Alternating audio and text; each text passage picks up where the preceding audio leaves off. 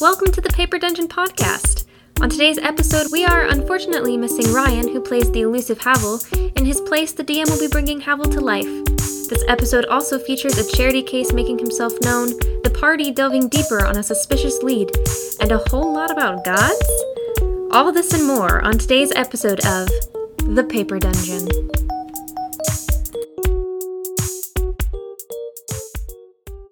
All right, welcome back, everybody.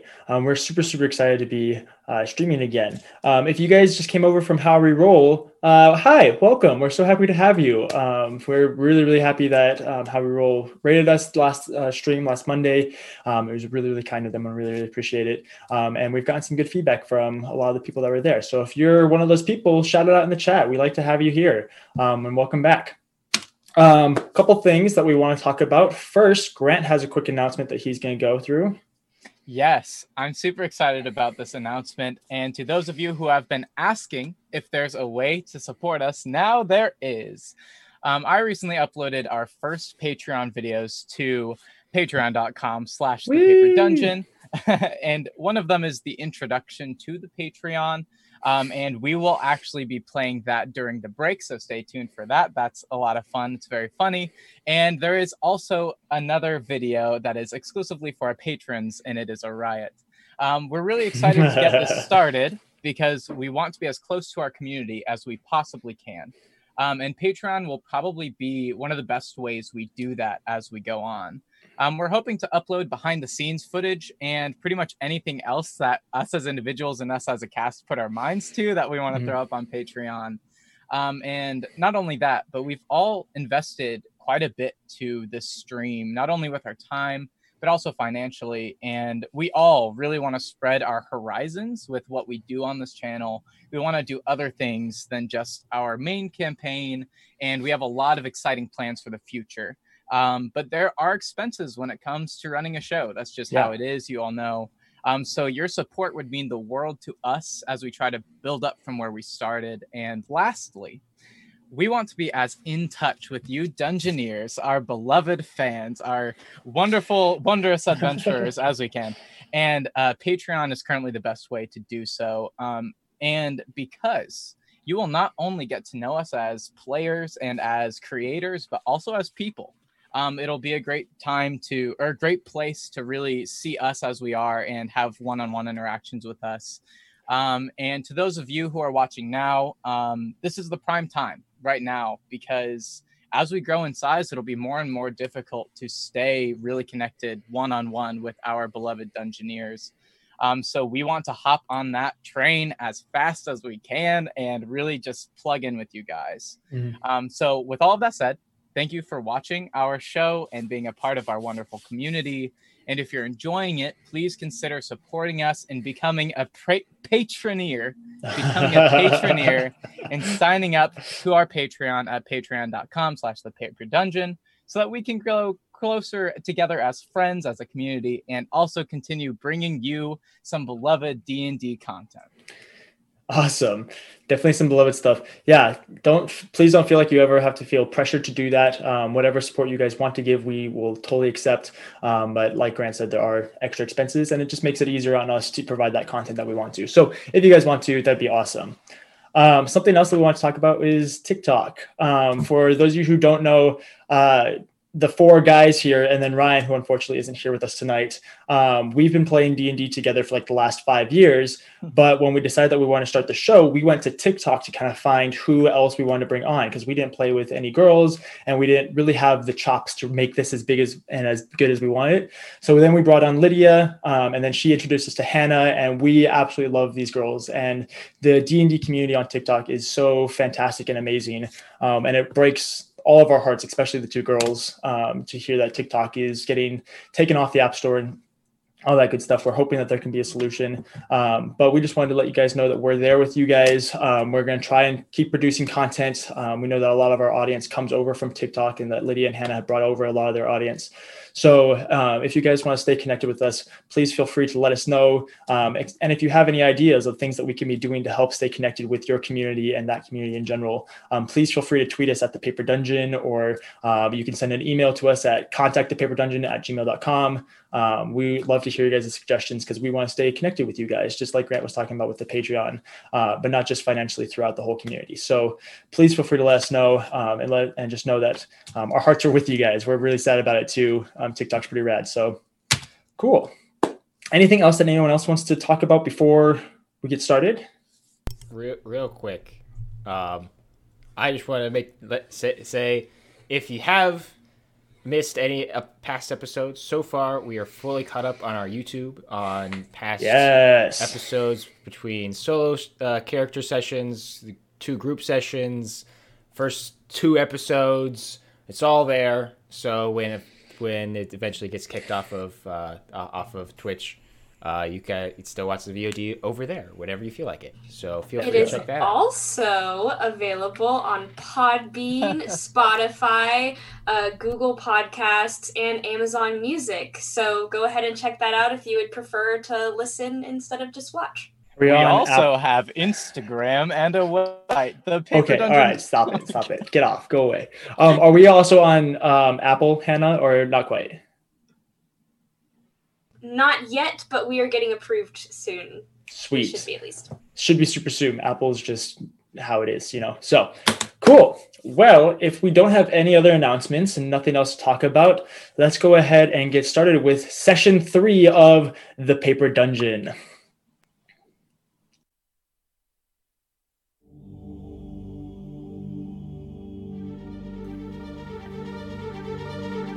Welcome to Nicomuras, a world full of sprawling cities and dark secrets. In the wake of the trial, a divine act of righteous judgment, the world has been launched into an era of rebirth. But there are those who still lust for darkness and ruin. Follow us across the continent of Talira, from the deserts of Elon Ryan to the fields of Rivaluna. Deep in the Bloomrose Ocean and high above the Alisar Mountains, our story will see our adventurers through glory, fear, and fortune as they make their way through the Paper Dungeon.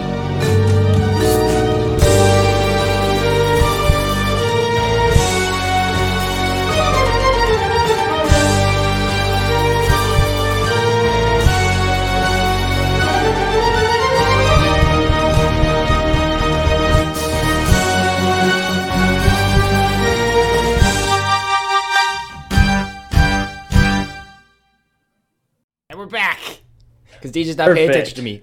Sorry, I was looking at the chat. Fantastic. We're back. So, in the last session, over the course of the last couple sessions, we have gone through quite the progression. Our characters first met each other during the Damnia Festival after they had promptly run into each other, the 2 groups running into each other, mistaking for some supposed thugs that they were following, which then led them to reveal that they're searching for this kid named Samuel that Renaya has known and has been looking for the last several days. Upon hearing that, Melora, Cather, and Havel decided to join Tarak, Edward, and Renaya in searching for this child. And they have gone throughout the city, especially in the lower levels. They've gone throughout the city of Athala, eventually making their way back to the shop that that Renaya met Samuel in, or not met Samuel in, but left Samuel in, last place that she knew where he was, and discovered some evidence. They promptly then went into this portal, leading them to the shop, or not the shop, but the house that they assume that this woman that runs the shop lives in, where they were trapped in a shadow trap that led them to a pretty difficult combat encounter that ended up with most of them, I believe 2 of them went unconscious, and 3 of you guys went unconscious, and then Melora was brought back up. So it was pretty intense, definitely really rad. After they faced the shadows and they defeated them, they came back to the material plane, and then decided to stay at the 12 Platinum Cranes Inn, where they had good conversations, good talks. There was a little bit of a bathhouse interlude that was pretty Steamy. shipworthy. And then they all promptly went to bed that night. Renaya, as you're sleeping, you have always had a hard time sleeping. And as you're trying to stay in your subconscious, you feel your whole body shift ever so slightly as it almost feels like your bed is moving, causing your eyes to awaken. And through the door to your room, you see this large, limbed, very spindly limbed creature with a tall, long, elegant face, faceless features, like crawling its way into your room. And it seemed almost like it was trying to be quiet before it accidentally like bumped your bed. And now it's like up against the wall, just kind of looking at you. And you begin to recognize this figure as the same one that cut you loose from your bindings, as he crawls in through the door and then sits with his legs. He's like about 10 to 12 feet tall, and your bed takes up a good portion of this room. So he's trying to like sit in front of your bed, and he has his like knees tucked up and his arms like wrapped around his knees, and then he just kind of waves at you a little bit. I'm gonna wave back. It reaches out and then over, it reaches past your bed, and from its hand it kind of sprinkles this this almost like silvery blue sand or dust over your floor, and then in the dust it writes out a few letters, spelling out malice, Mallous.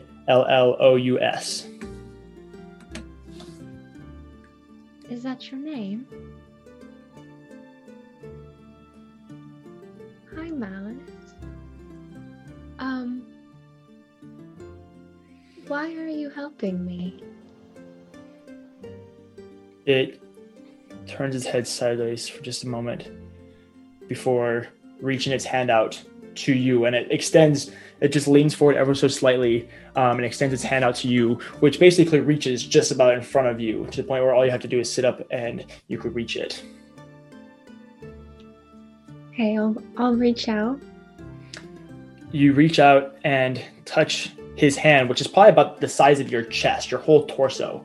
And you reach out and you touch it, and it wraps its long fingers around your hand. And you feel this popping sensation in your ears as the scene around you changes dramatically. You're no longer in the inn that you have been in, the 12 Platinum Cranes Inn. You're now on a floating island, probably about 25 feet in diameter around, with a cracked courtyard all around you, little tufts of grass and overgrown plants coming through it, with a breeze coming in through, kind of jostling your hair. It seems to be floating in this gray expanse of sky or void. You can't really tell. And Malice there stands in front of you. Looking past him, you can see there's one archway with the top corner of it broken down into one broken archway. And Malice stands for just a second and kind of looks around, and then he begins stepping forward towards the archway. He then eventually steps through the archway, and as soon as he passes through it, he disappears. And then in the corner of your eye, you can see him reappear on another similar island with another one of these archways, these broken archways, at which point, instead of walking this time, he now is running towards the archway. And as soon as he passes through that one, he teleports again. You can see that further down, it appears again. There's another one of these large floating islands with these archways on them. What are you going to do?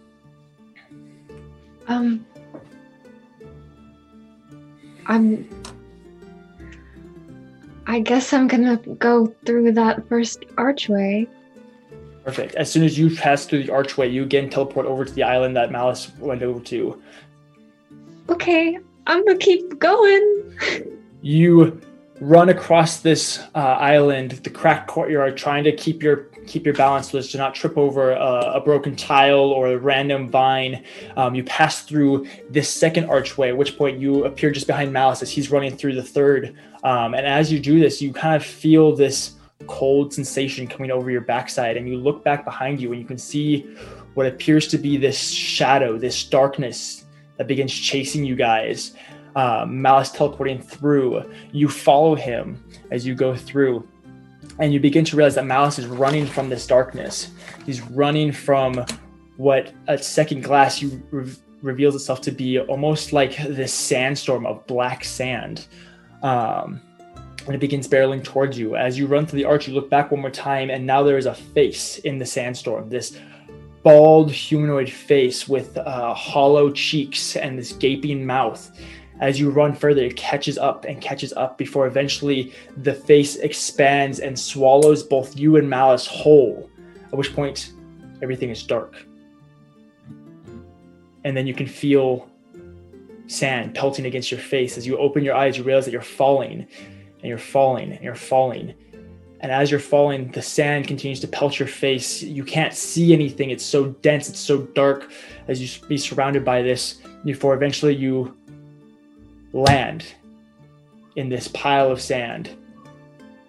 In front of you is what looks to be almost the inside of a pyramid, kind of this box-like shape with the slanted roofs. In the very center of this pyramid, there is an obsidian slab about 10 feet on either side, floating just above these dunes of the sand. Above it, you can see chains hanging down with different instruments and tools. You can see hammers and tongs. You can see what looks to be saws and large needles with threads, large pools of thread.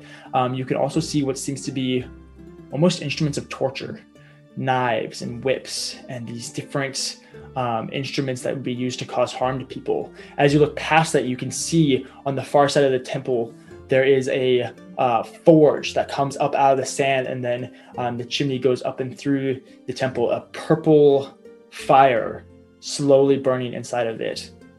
Looking to either side of you, you can see that there are 4 humanoids, hulking beings that look almost as if they are made of these mixed-matched body parts, all sewn together. These different creatures created out of random assortment of what used to be living things, you imagine, all standing on either side, almost like guardians. And you hear a crack causing you to look back at the obsidian slab, and now you can see Malice bent over the slab with this figure, the one in the sandstorm, now standing tall, about 12 to 14 feet tall, the same hollow cheeks. And it looks almost like he's made up of the sand itself. His skin is dimpled and corroded, and he has this billowing tunic that comes down over him that again looks like it's made of the sand. And this figure stands over Malice with a whip and begins beating Malice with this. Malice not having any way of emoting his pain through his face. All you can see is the arch of his back, and what would be his head lifting as he would scream out if he had the ability to do so. And this goes on for several minutes before this figure grabs Malice by the back of his neck and pulls him around the front over to where you are, and throws Malice down in front of you before he looks over at one of these golems and snaps his finger, at which point it goes and it stands in front of Malice. And then you see this figure look down at Malice, and its mouth moves, but no words come out. And Malice looks back up at this figure and shakes his head no, causing this figure to kick Malice in the gut, and then he begins whipping him again. He then screams something at Malice one more time. Again, you can't hear it, and he again shakes his head no, and this scene goes over itself probably 3 to 4, 5 more times before eventually your vision fades to black, and this scene just keeps going, but you can't see it anymore. And then there's a blinding bit of light as you're back on that first island, the archway in front of you, the wind blowing your hair, now by yourself, completely quiet without the sound of the wind. What are you gonna do? Oh no.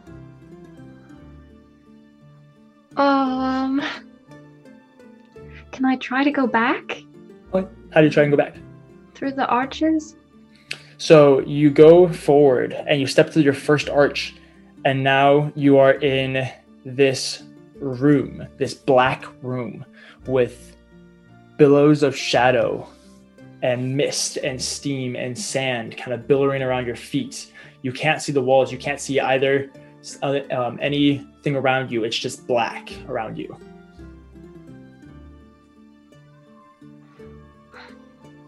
Okay, I'm gonna call out for Malice. Okay. You yell out his name, and you can hear a little bit of an echo, and then what sounds like pounding on a door, but then nothing. Can I go near the sound? Okay. Go ahead and roll a perception check to see if you can follow it.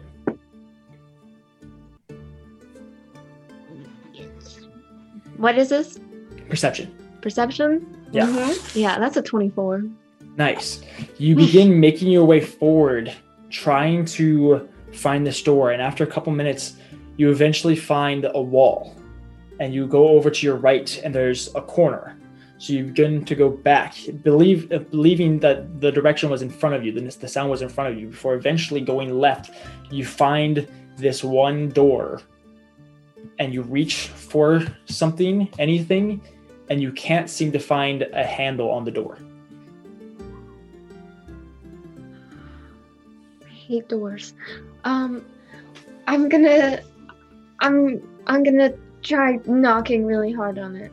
Okay, you go and you knock really hard on it, creating an echo in your room, and then you hear nothing for just a moment before there's another knock on the other side of the door. Okay, I'm going to match the knock one more time. Okay. You wait just a moment, and now there's no knock.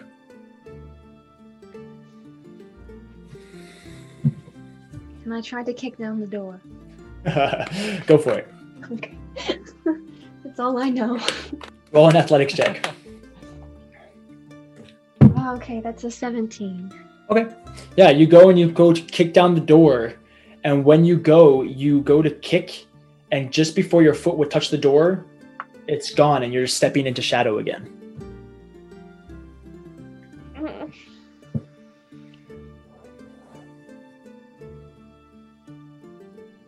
Okay, and I can't see anything anywhere. Yeah. At the moment, it's just up around you. It's almost this deafening blindness. And then as you look down at your feet, you can see that there is like something that looks like smoke or some sort of vapor. But it seems to appear just at your feet. But everything above you is just this blackened void. Okay.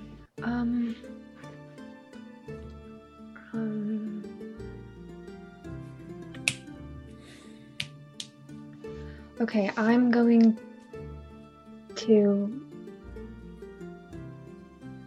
continue to walk around, but I'm going to be saying what I usually say during my rituals to myself. Okay.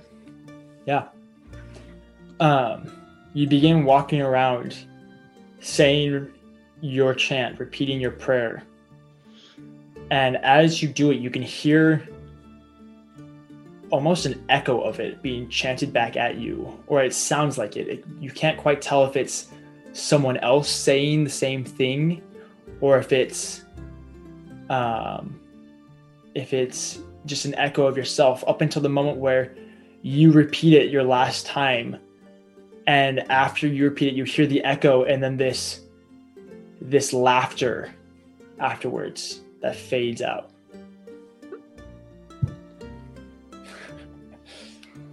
Okay, that's fine. Okay. I'm gonna call out for Malice again. Okay. You call it for Malice, and then there's just a repeat of that laughter, kind of this high-pitched, almost hyena-esque laugh that responds, and you can hear 2 or 3 of them before they fade out. Okay. Are they coming from like a direction, or? It's all around you. It kind of just jumbles your senses. It's very disorientating. You thought that you kind of knew where you were in the room, but after these laughters and kind of chasing them with your head, you're kind of just disorientated now. You don't know where you are in your room anymore. Okay. This is fine. I'm going to... Renee is just going to ask, what do you want? There's just a moment of silence before echoes through the room.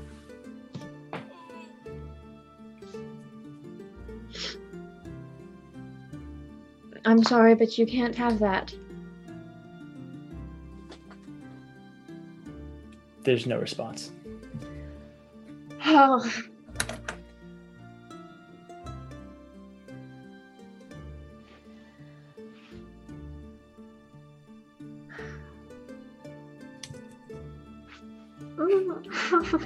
Okay.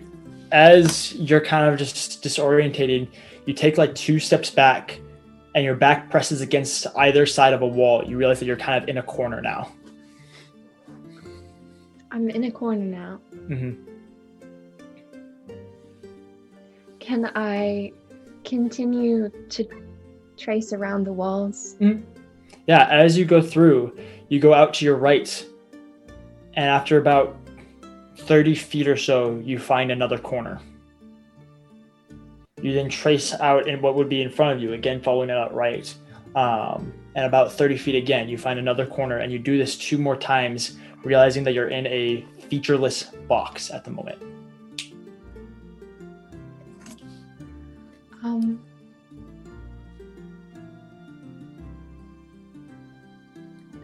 What do you want me to do? There's just the laughter, and then more of it. And just for this, probably about a minute long, you just hear this laughter echoing and getting louder and louder from all around you and all these different sides before it just goes quiet.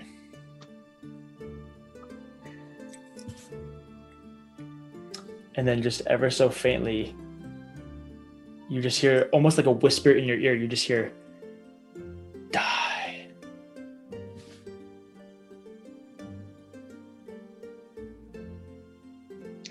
I'm sorry, could you be a little more specific on what you mean by that? There's just more of the laughter, the hyena-esque giggles around you.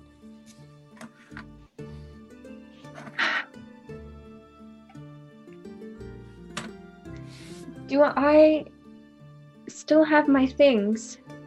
Yeah.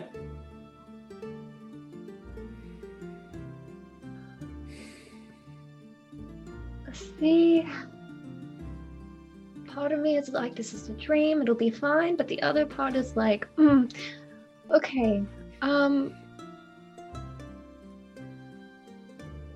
yeah, no, I'm gonna need a little more guidance. Before she said.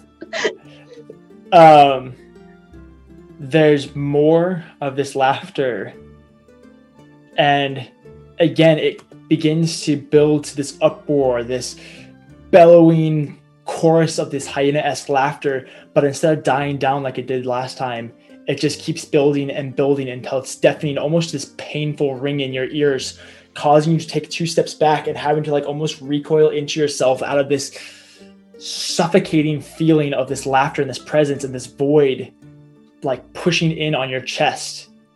And we're going to stop with you right there. The rest of you all awake, feeling well rested, a little sore from the day's battle, a little hungover from the wine, especially you, Melora, the headache pounding. How many times can Melora get drunk in how many episodes? This is what, 2 out of 3? Yeah. Just so you know. The answer is infinite. All time. Yes. And I have a limit to how many times I can make her sober. At which point, you all awake, and you can hear. Well, actually, it's fairly quiet as you awake. Before one of you opens your door. What are you guys gonna do? Tarak actually, he got the full rest, but he felt like garbage. Everything's soft here. It smells nice. It's not a good time. It was the first time he's told a story, like, in like a year. So he definitely is not the first one to come out.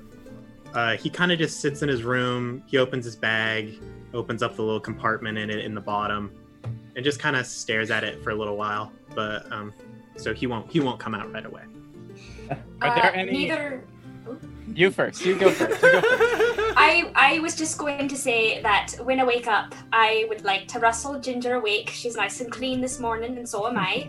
Yes. And I'm going to take the time to re-braid my hair and put it back.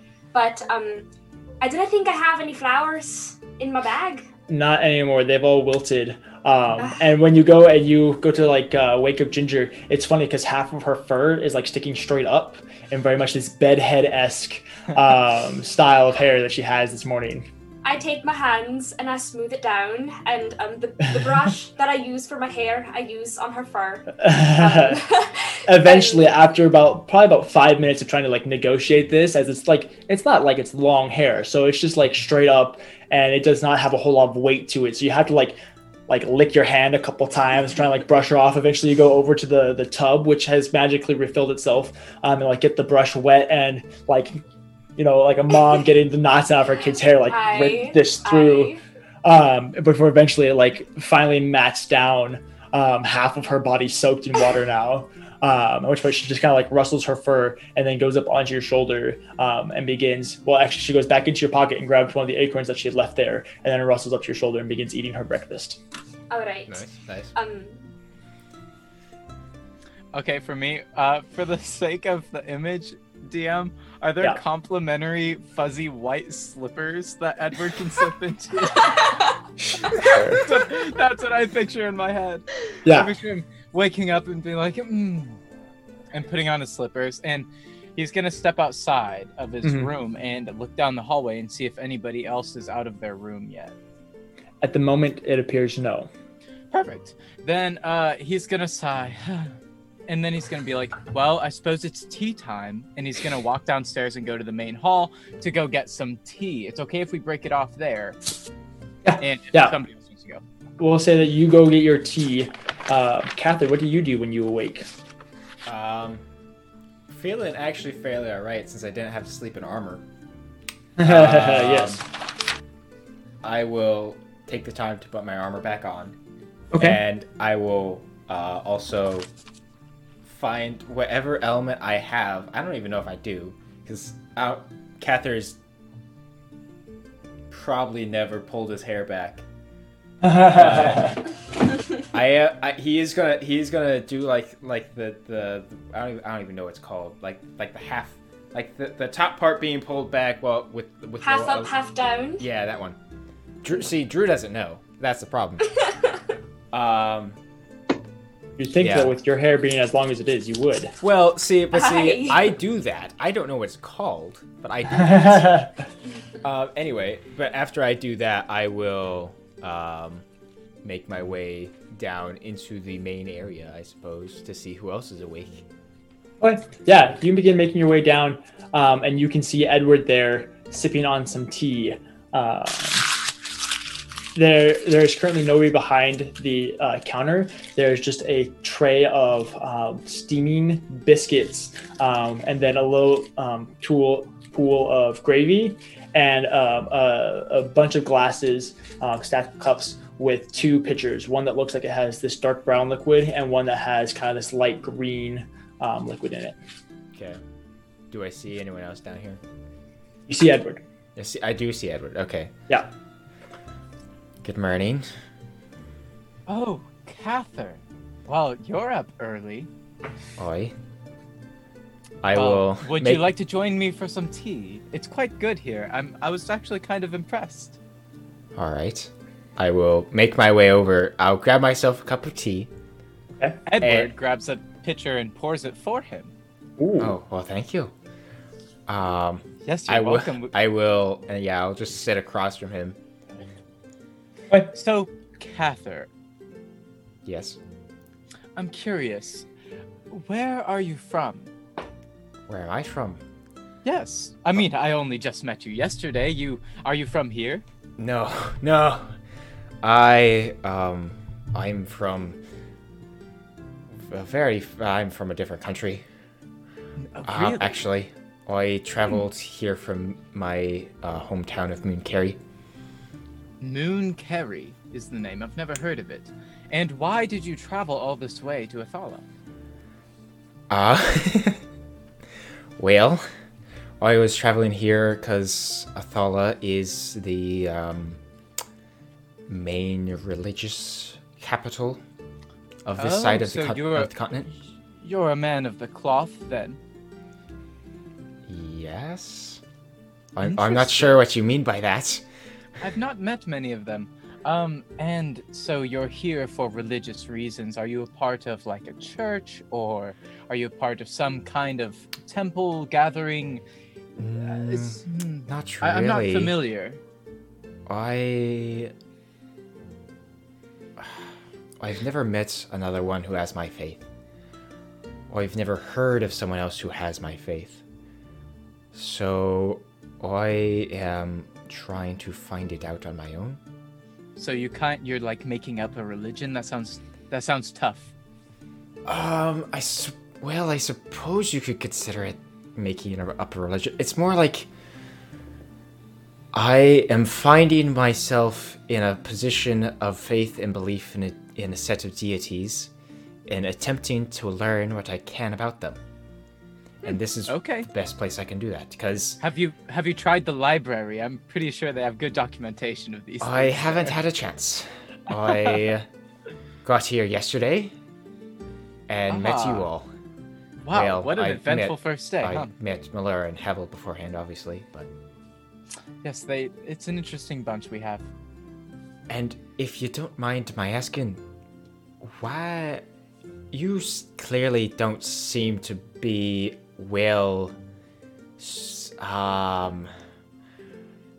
accustomed to the lower levels. Ah, yes. I'm glad you finished that, because for a sec I thought you were saying I wasn't well accustomed. Yes, to the lower levels. No, I'm not used to it. See, as I've said, I'm Edward and Fellows. I am the son of Nibley Fellows, the owner of the, Fellows Fortune and the estate up there, and the, international company that sells Aldronite, etc., etc., etc. And so I've not really left our estate much, and honestly, earlier this week, it was only 2 or 3 days now, I was the first time I actually kind of ventured off, and honestly, I'm just I was actually looking for fellow helpers, I guess you could say, to help me go around and meet people and do things. That's what I was doing when I got wrapped up in all of this orc and child and witch business. I really just wanted to find somebody to maybe help out along the street, but I guess this suits.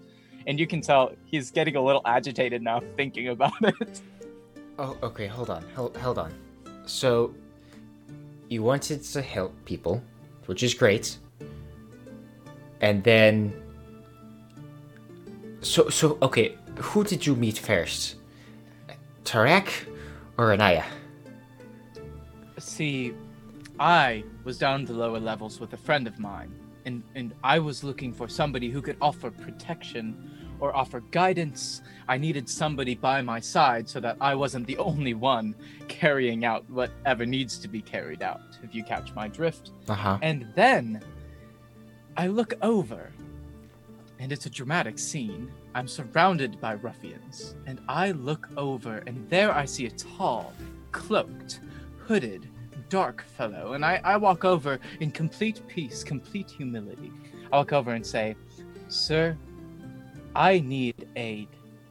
And he says, You're not going to turn me into the guard, are you?" Or something like that. And I say, "No." And then he causes a scene. He says, "You can't take me." He says, "You can't take me." And he runs off. He runs. And my friend and a guard, they run after him. And I follow. And then I end up getting in his way. Because I thought, oh, I can stop him. Nope, he's a brute. He just picked me right up and carried me. Carried me away from my friend.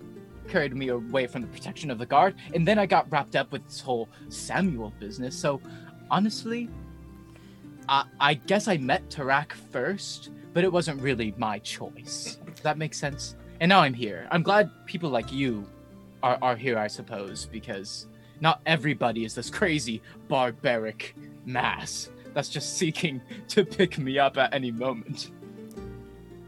Right. So, you got picked up by Yes, Tarak. literally. Try to follow along. Yes. Do you have any other questions? It's quite simple. I wanted to go help people, and then I got mixed up in this. Which? Well, okay. Hold on. So you want to help people? Yes, we've established that. Great. And why is it important to emphasize that you got wrapped up in this when we're trying to help this boy? I suppose that's not a bad point. You know, maybe this is a good first step. It seemed a little fast to me, you know. I thought maybe I'd just help an old lady across the road or something, but you know, I guess this works too. I'm kind of a little antsy about facing a witch. But at the same time, it is a child. Well, I would feel terrible. I wouldn't be able to get it out of my mind if I just knew I was letting a child suffer, if that makes sense. That's a very fair point. I am not looking forward to facing a witch either. But again, if a kid's life is on the line, then we should try and do what we can. Yeah, it's fair. Do you know if the others are coming soon? At this point, Havel walks down the stairs, shirtless, wearing basically a towel across his waist. Of course you can see that he's pretty well built, not quite as jacked as Cather, but definitely much more defined than Edward. And he just walks down barefoot, just leisurely strolling before grabbing a biscuit and dipping it in the gravy, and then grabbing a whole pitcher and just sits down next to you guys before biting into it and says, "Good morning." Forgive my accent, Ryan. Good morning. Good morning. Would you like some tea? Or would you like to just scarf down your biscuit like that? He is holding a pitcher, Edward. Oh, yes. I can't believe I missed that. I suppose I'm not used to watching people barge in and grab what they want. You should try it sometime. And then he takes another bite. Right. I lean over to Cather. Edward does, and he says, Cather. Uh-huh. I'm a bit worried about traveling with Havel. You know I can hear you, right? We're just having a friendly... I'm telling a joke, and I lean in closer and say, Cather. Yes. If he keeps raging on like he has been, you just saw how he grabbed that biscuit and how he grabbed that chalice. If we keep traveling with him, perhaps we're going to get into more than just a witch. I mean, anything could happen with somebody like that around. Just keep that in mind. At this point, Havel then stands up and just whistling, he then walks back over and grabs the whole tray of biscuits, pours the gravy over it, and then walks back upstairs. Did you see that? Well, I don't fully disagree that he is certainly interesting. I get the sense that Havel is actually very trustworthy. Cather, I wanted a biscuit. I was saving that. I enjoy my tea. I just hand him mine. Oh, thank you. I'm Right. so sad. This is an old biscuit. I wanted a fresh one. A biscuit goes rolling down the stairs. I pick it up and eat it. I suppose this'll do. It's better than a floor biscuit. At After this point. Twice now. At this point, Track. What are you doing? okay, after sitting here thinking to myself for like a little while, I've been thinking through this whole like potentially we were there for 3 days, even though that's not how time works. Then I realized, crap, 3 days. They were supposed to be here like at least 2 days ago.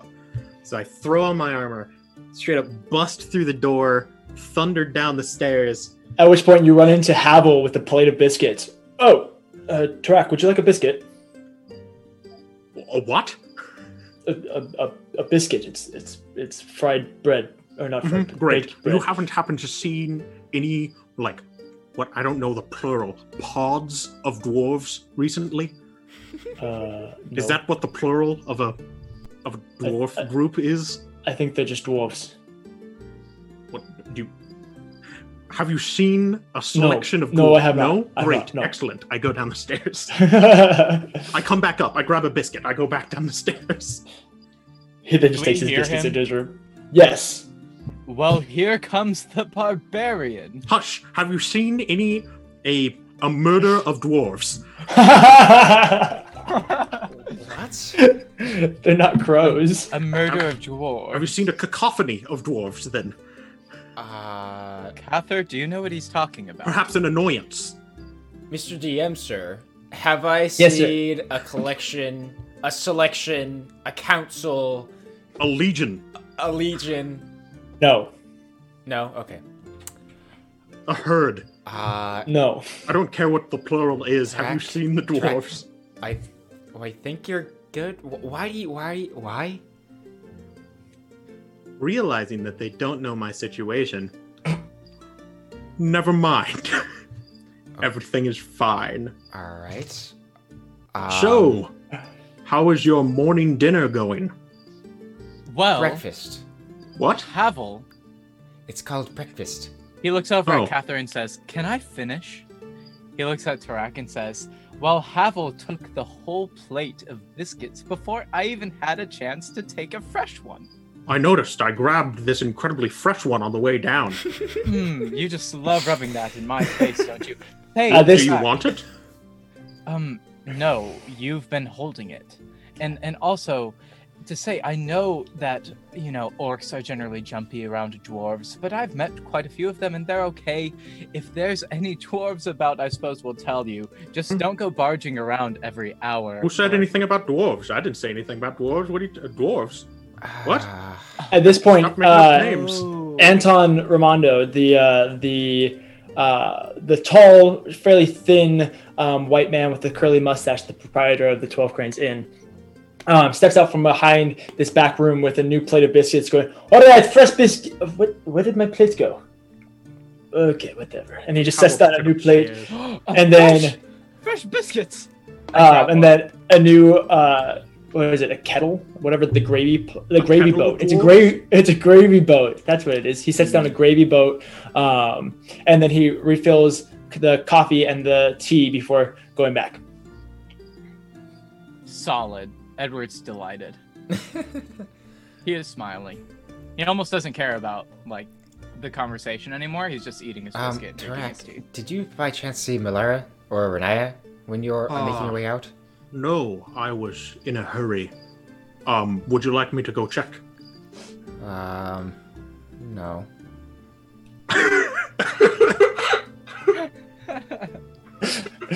Okay. Okay, well Something now that you just made me feel awkward. I'm gonna stand up and go back towards the rooms. Oh, so it's fine for him to go get them, but it isn't for me. Wow. Well, no, now I So- just feel like a jerk. Cather, Yeah. as you've been sitting here, you hadn't really noticed it, but as you begin to go back up the stairs, there's almost this relieving sensation as you didn't realize, but your arm was beginning to sting just a little bit. That scar that you have is beginning to sting just a little bit, and that pain is receding now that you're beginning to head back up the stairs. Oh, great. So apparently this inn is bigger than 120 feet, guys. Just so we know. 3 stories tall. When we need to make an escape, we know we need at least 5 rounds of combat. Yeah, but I'll make my way back up towards our section of rooms, I guess. Okay. Who do you stop at first? We all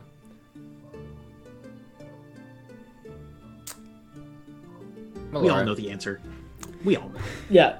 You knock on Melora's door. Oh dear. Melora, you hear a... I finish pinning where my last braid goes, and I hold up the pouch of gold that Havel gave me last night, and I reflect on it a bit. It's quite heavy. It's very hard to kind of remember the conversation. You remember bits and pieces of it. I remember him coming to my room, and then I woke up and I have a bag of gold. Basically. I put it in my bag, situation. and I offer my pocket to Ginger, and I remind her that we're in a nice place, and maybe they shouldn't see her. At which point she goes over to the pocket and then scampers down your chest and your leg and scampers over to the door. And that lets me know who's at the other side of the door. And I straighten out my shirt and I open the door. Good morning. Cather, as soon as she opens the door, Ginger goes barreling up your leg and then is up on your shoulder. Oh, Good morning, Someone's happy to Ginger. see ya. Yeah. She's clearly a marting squirrel. Aye. Well, I figured we have a lot to do today, so I might I'm writing make sure that down. everyone's doing all right. I was just doing my hair. It looks... Do you need anything? No. Yeah. I will just kind of... Yeah. I'll make my way over to Renaya. Okay.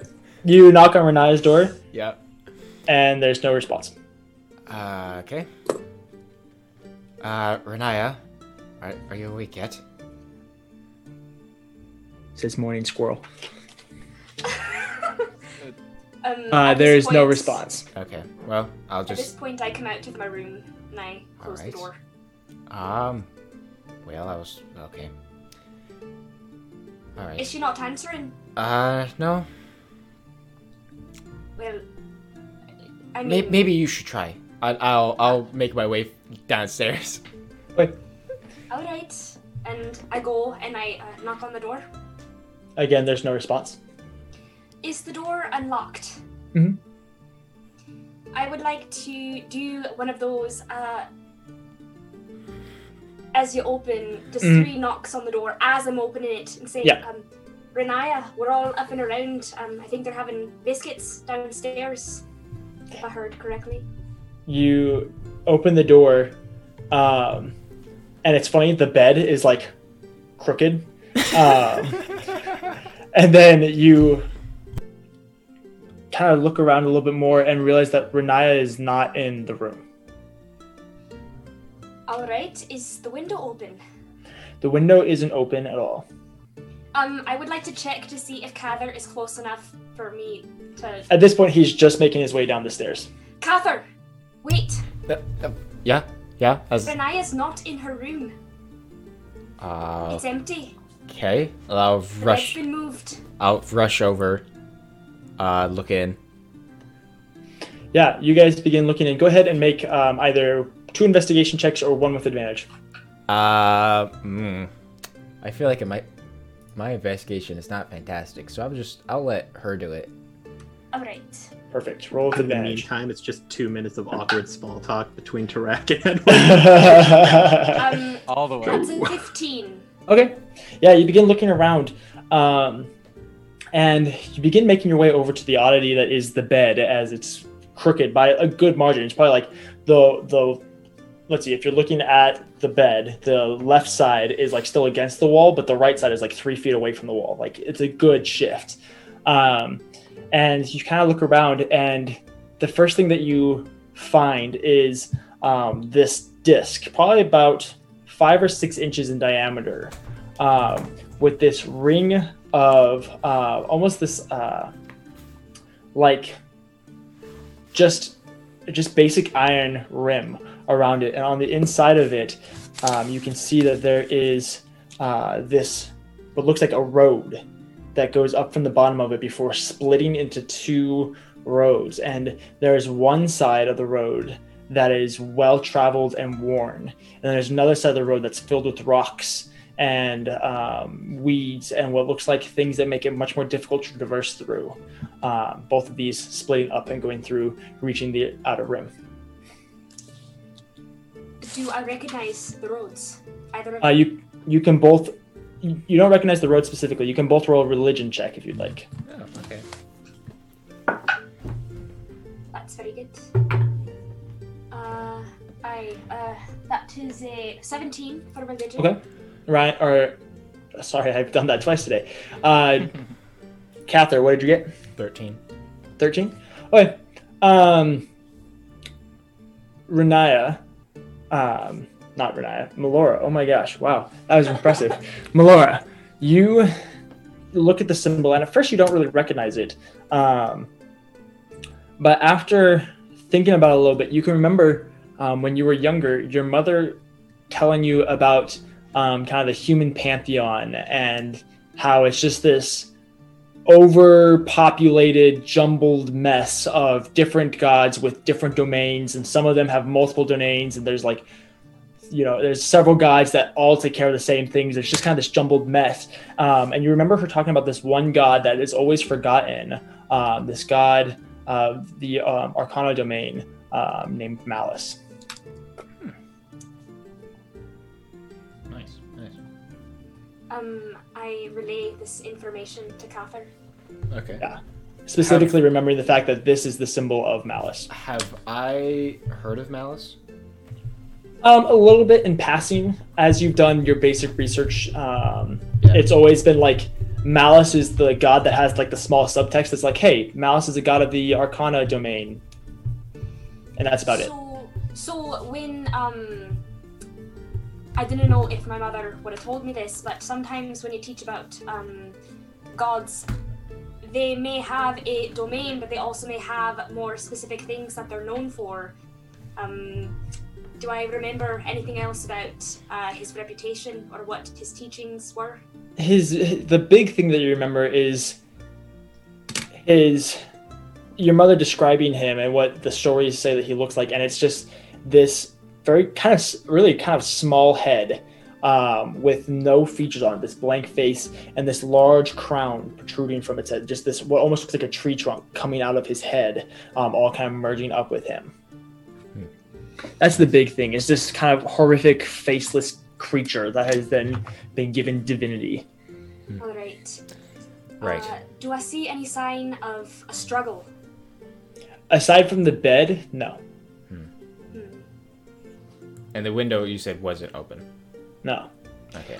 Looking further at the bed, it almost looks like it's not like there's an open sheet. It's just laid. It's still ruffled as if there's someone that was either on top of it or underneath it. But it's not like the covers were moved in order for someone to get out of it. It's like half made. So it's like half made. It looks almost like someone slept on top of the covers. Yeah. It's kind of what it would look like. Yeah. Okay. Well, there is no sign of a struggle. It looks like wherever she went willingly. But where? And why? Then again. All right. I reckon this has something to do with it. Perhaps, yeah. Well, dang it. I guess we can make our way to the others and explain how we lost Renaya somewhere. I start making my way out in the hall. Yep, feeling defeated. Staircase. Me as well. Wait, before I go, is her pack missing? Or are her things still there? Alright. So all of her things are gone. Okay. Okay, I turn to Cather and I say, Dinnafash, if her things are missing and it doesn't look like there was a struggle, wherever she went willingly, so obviously, we have to find her, but she wasn't taken. So, at least we can find some sort of comfort in knowing that whatever she is now, whoever was with her at the time, if she was with anyone, did not mean her any harm, initially at least. Right. Oh, our DM just threw his webcam across the table. This happened earlier. This happened before we started. Oh, it's so good. Nice. Quick, read the notes now. Yeah, Wait, grab the notes, grab the notes. Zoom in. Somebody take a screenshot. Computer enhance. Okay. Where'd my thing go? It's gone forever. I agree with you, Melora. It's just an odd time for her to leave, since she's kind of been heading this somewhat, or at least this has been important to her. I have a feeling that whatever this has to do with it, this must have been very important to her, and perhaps this may have something to do in a bigger picture with our search for Samuel. Maybe we're dealing with otherworldly forces here, I feel. That is very true. They do seem to take a liking in mortal business. Yeah. Do you know what Renaya did with her life?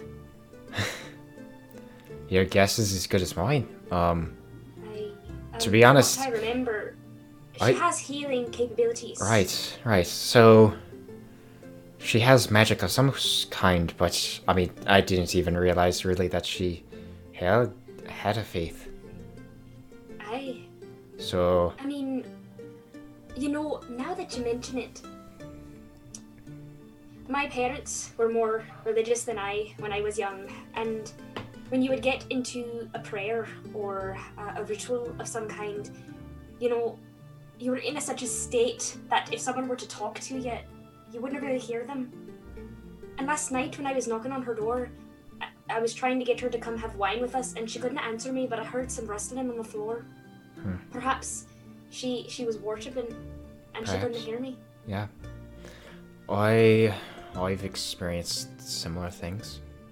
Or at least, I would say I did. No one was ever trying to talk to me that I know of. Aye. Well, I think we should go downstairs and we should discuss with the rest of the group what we should do. Right. And I have a possible lead for Samuel at least. Oh? Let's get to the others. Alright. And before I keep going, I turn around and I say, Ginger, you're not supposed to be on his shoulder. After she says that, I'm like, oh, that's a good point. And I'll just kind of offer a hand for her to come on. Scampers onto your hand and then eagerly looks towards Melora before going out. Hold up I'll She skips over to your hand and then it goes up your arm, across your chest, and down into your pocket, putting her paws on the outside of her pocket and just kind of keeping her head tucked over. I scratch behind her ears and then I continue. Yeah. You guys make your way down, at which point you catch Havel, now dressed in his regular garb, making his way down as well. Good morning. Good morning. Good morning, Havel. What do you remember of last night? That's what I suspected. At which point, he leads you guys down the 3 flights of stairs and then into the dining area. And gravy, what's the deal with that, right? Yeah, this whole time, I picture Edward and Tarak having a conversation about the differences in the foods we've eaten. It's I'm explaining fine dining, and he's explaining orcish meal. That's what I presume was happening. It was a desert, so it was actually mainly plant life, except for the sand rats that we would catch. Those were a delicacy. It was a good time. And the How about you? Orc. Just actually ate rats. Well, I mean, sand rats. They're more the size of small dogs. That just sounds worse. So that's the kind of thing I'd imagine, just that over and over. Nice. You three enter in on this conversation about sand rats. Sand rats. That's interesting. I haven't heard of Yeah, such a right? thing. It sounds bad, doesn't it? It's a very lean meat. It's practically like chicken. I'm sure it is. I Probably. believe we have more pressing matters at hand, however. Renaya is not in her room, and her stuff is gone. And I found The this. witch? I didn't know. Wait, she This left us?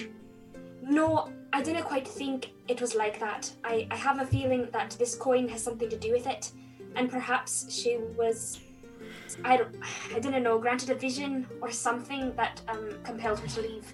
But I found this, and from what I remember as a girl, it's an Arcana domain. His name is Malice. Have you heard of such a thing? She keeps saying coin. It's actually about a 6-inch diameter disc. This, It's one beefy this. disc. It's almost a plate. I found this disc. I would love to see if I know anything about it. I probably don't. Roll religion, Tarek.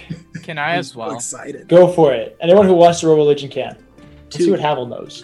if one has already rolled a religion, can they re-roll? No. Ah. Okay, I'm actually going to be right back. Not very familiar with anything that isn't from the Orcish pantheon. Yeah, I was gonna say. I mean, so the human pantheon is new to Cather as well. Well, Like- I was taught by the highest tutors of the city, so I might know a Wow. thing or two. I rolled a 16. What? Did you hear that, DJ? Oh, Yes. one I better rolled a than 16. Melora.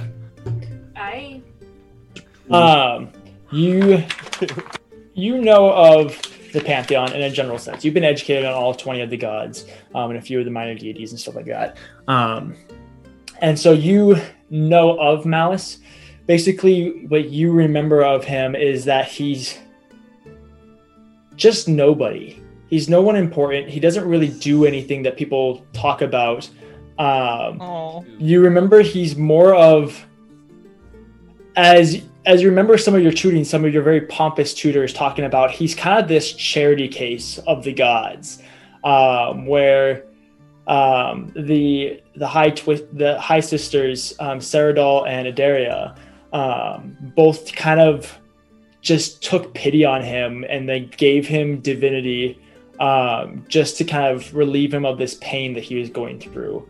And that's basically it. That's kind of your whole thing about Malice. Is he's like this some dude of the Arcana and Forge domain who every once in a while kind of makes something cute or something, but he can't talk. He has no psychic abilities. His ability to communicate with followers is about minimal, and he has very few at that. Okay. So you said Malice, correct? Aye. What do you know? Well, good news. He's not that big of a deal. He doesn't do as much as the other gods. He was kind of like, he does foresty magical stuff with the arcane, but they just kind of granted him power, and he's just kind of there. He doesn't do a thing here and there. That's all I know, though. I don't think it's You a big said they. Who's they? Aye. the other gods in the pantheon. Did you say the three sisters, DJ? So they're called the High Sisters. They're Called the High Sisters. It's Saradol. Just press into the mic. I'll just keep reading your lines. It's Saradol and Adaria. You know, Saradol is the prime deity of the life domain, and Adaria is the prime deity of the death domain. They're twin sisters, and widely considered to be probably some of the most powerful gods in the pantheon. And then kind of known as the direct children of Lanantari, which Edward, you would know, along with Havel and probably Cather. You guys would know Lanantari was like the mother goddess that created the world and everything like that. And then Saradol and Daria are considered basically to be the only of her direct children in the pantheon. So let me practice. Correct me if I'm wrong, DJ. So basically, there are these two sisters. They're both pretty much the most powerful right now. There's one that's like light and one that's dark. Life, death kind of thing, you know, that kind of contrasty yin yang. I don't know if that's a thing in this pantheon, but go with it. And they're the children of Landru, Laundress? Laundry. Lonantari. Lanantari. And That's she's what I have heard. that's like the powerful creation mother, yes, kind of thing. So they're like the only known descendants, and they kind of granted power to Malice as kind of a like, you do magic and you do forest, so here's some power. But we don't really know if he does much. That's as far as I know. Has anyone I ever don't told think you it's you're a big deal. great teacher? Really? I've always thought so. I think you've really got a future in it. I think you're all really, right, really good. That's kind of nice. So, Mr. DM, sir, Hit me. do I recognize the connotation of the High Sisters? You, yes, you definitely recognize Adaria. She, being one of the gods of the death domain, is definitely someone of your interest. You know of her sister Ceratal. You kind of know they're basically like when you talk about the gods, they're one of the two that always get brought up. Yeah. And so, yeah, you definitely know about both of them to a certain extent, and you're definitely a little bit more interested in Adaria. Right. Huh. All Well, right. is this Malice character known for turning people into discs that have two roads on them, or anything like that? Not as far as I know. I didn't think that Renaya was turned into a disc. I have a feeling, however, that this has to do with where she's gone. Havel pipes up now with his 19 and just goes, "That's the symbol of Malice." And all right. So was it like her symbol? I never saw her take it out or anything. I do not remember either. Yeah. Well, what does she suspect to do with a witch now? I guess if she has the help of a god, but like, how likely is that, right? It's not like the gods really reach out to us. You I do mean, it's actually realize- quite common. You do realize that the only reason I'm here is because of the gods, right? Well, yeah, you want to learn more, but like, they haven't like talked to you or Yes. anything, right? Yes, they have. So you're saying the gods have talked to you, like they've actually like said, "Hey, Cather." More or less, yeah. Okay. Which happens in The only reason Crimson that Waste all I'm the here time. in a city right now is because he had a vision of me from his gods, and now this thing in my arm means I can't leave. So Yeah. How about that? Yeah, it's... Let's just say that it's Now not you're very sure- surprising that perhaps Malice has been communicating with Renaya, and perhaps there's a decent chance that she's off Perhaps. doing something for him. he wishes to help her. Perhaps. Anyway, aside from her, because we have no leads as to where she is, aside from that disc, which doesn't really tell us anything. Well, Hold on. Didn't someone say that with someone's possession they could track them down or something like that? I believe that Havel was saying something about that. It is. Well, Havel? Yes, it is possible. I need to find. I need to find someone. Aren't there temples in this city? I suppose there was a Malice temple. I mean, it's unlikely due to what Edward was telling us, but perhaps we could check it out. Go to another Arcana temple. Edward, you being of especially this ring, you remember A, from your education, and B, from traveling past it. When you guys entered this ring, you had to pass by 5 temples going on your left to get over to the 12th range, which is on that'd be the western side of the 3rd ring. And so you know that there are 10 temples in the front of the 3rd ring, each one to a certain domain. Knowing that each of the 3 gods of that domain is represented in that temple, as they each serve to represent the domain as a whole and not just an individual god. Well, I don't know if you noticed, but there are many temples, some even nearby, if you wanted to start there. I kind of go and explained what you kind of just said, but I'm not gonna try to do that. 'Cause I can't even say the big god name correct. I say laundry and stuff, so... Lonantari. Just what the DM said, yeah. Right. Well, that's not a bad place to start if we're looking for answers. Otherwise, I did find something at the shop, the witch shop, and I pull out the card that I found, Mr. DM. Okay. And just place it on the table. Is that one of the cards? It's the one that says, "Thank you for doing business from us." Oh yes, thank you. Kindly, the Sunrise Suite.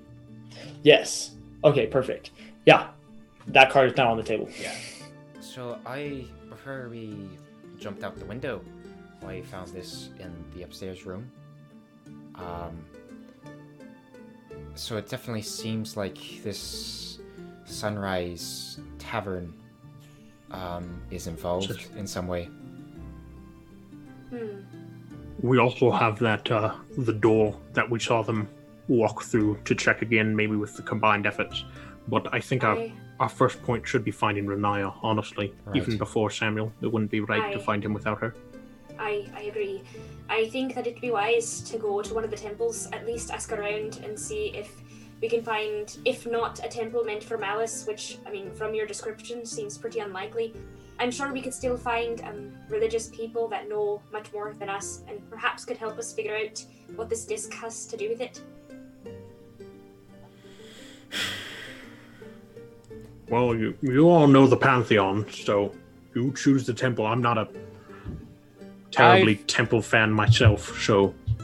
Yeah, I haven't spent much time in temples either. I'm gonna need somebody to call the shots here, I think. I guess, Havel, do you want to lead the way, or shall I? After you. All right. I stand up and grab a fresh biscuit on my way out. Perfect. You all begin following Cather as she goes out, and it's a fairly gloomy day. As the clouds have rolled in, it's not raining, but there is a cool breeze, and it seems as though a storm could be on the way. Just bringing in some gentle rain, probably. It doesn't seem like it's going to be too big a deal. It's not like angry thunderclouds, but just kind of a gray sky. As you guys step out, there's a gentle breeze blowing through, bringing in smells of like distant water and distant rain. Probably a rainstorm that happened last night, a little ways off.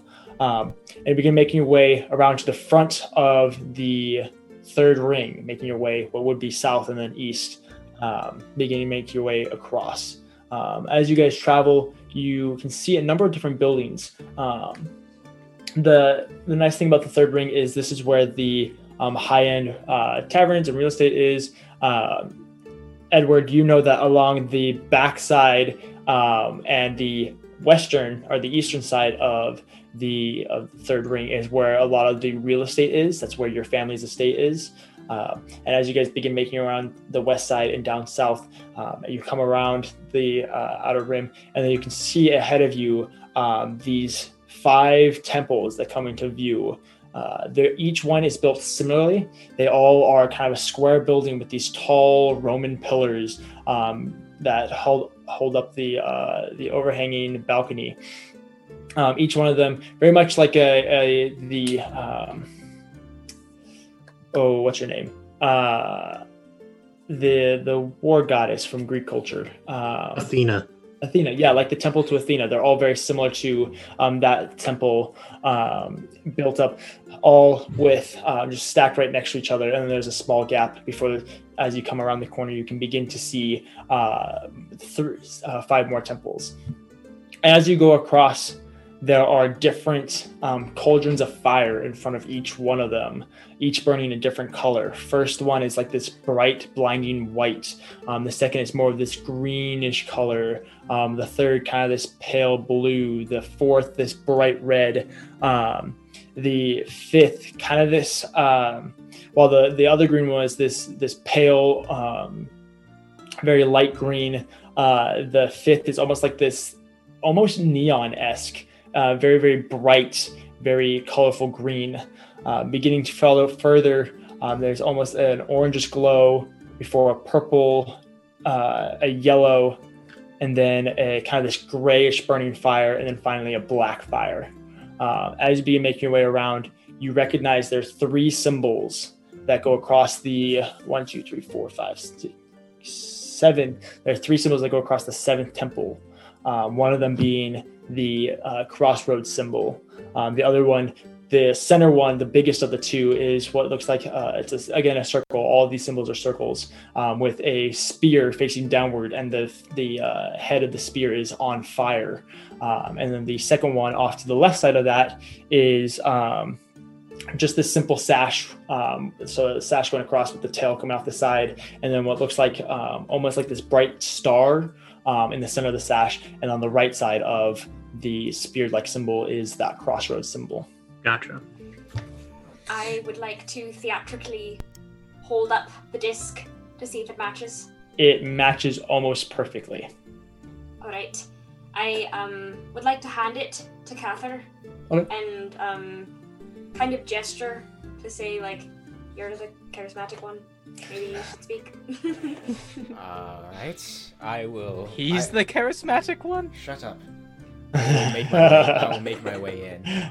Okay, you make your way in to a fairly low populated building. Inside there are now purple, like this purpley, these Roman pillars painted purple with this deep, rich purple and almost this shimmer to them, as there's almost like this, what appears like this silver, almost like glitter in the paint, goes up these pillars with these cauldrons of fire on either side. You can see standing in the middle is this large statue of this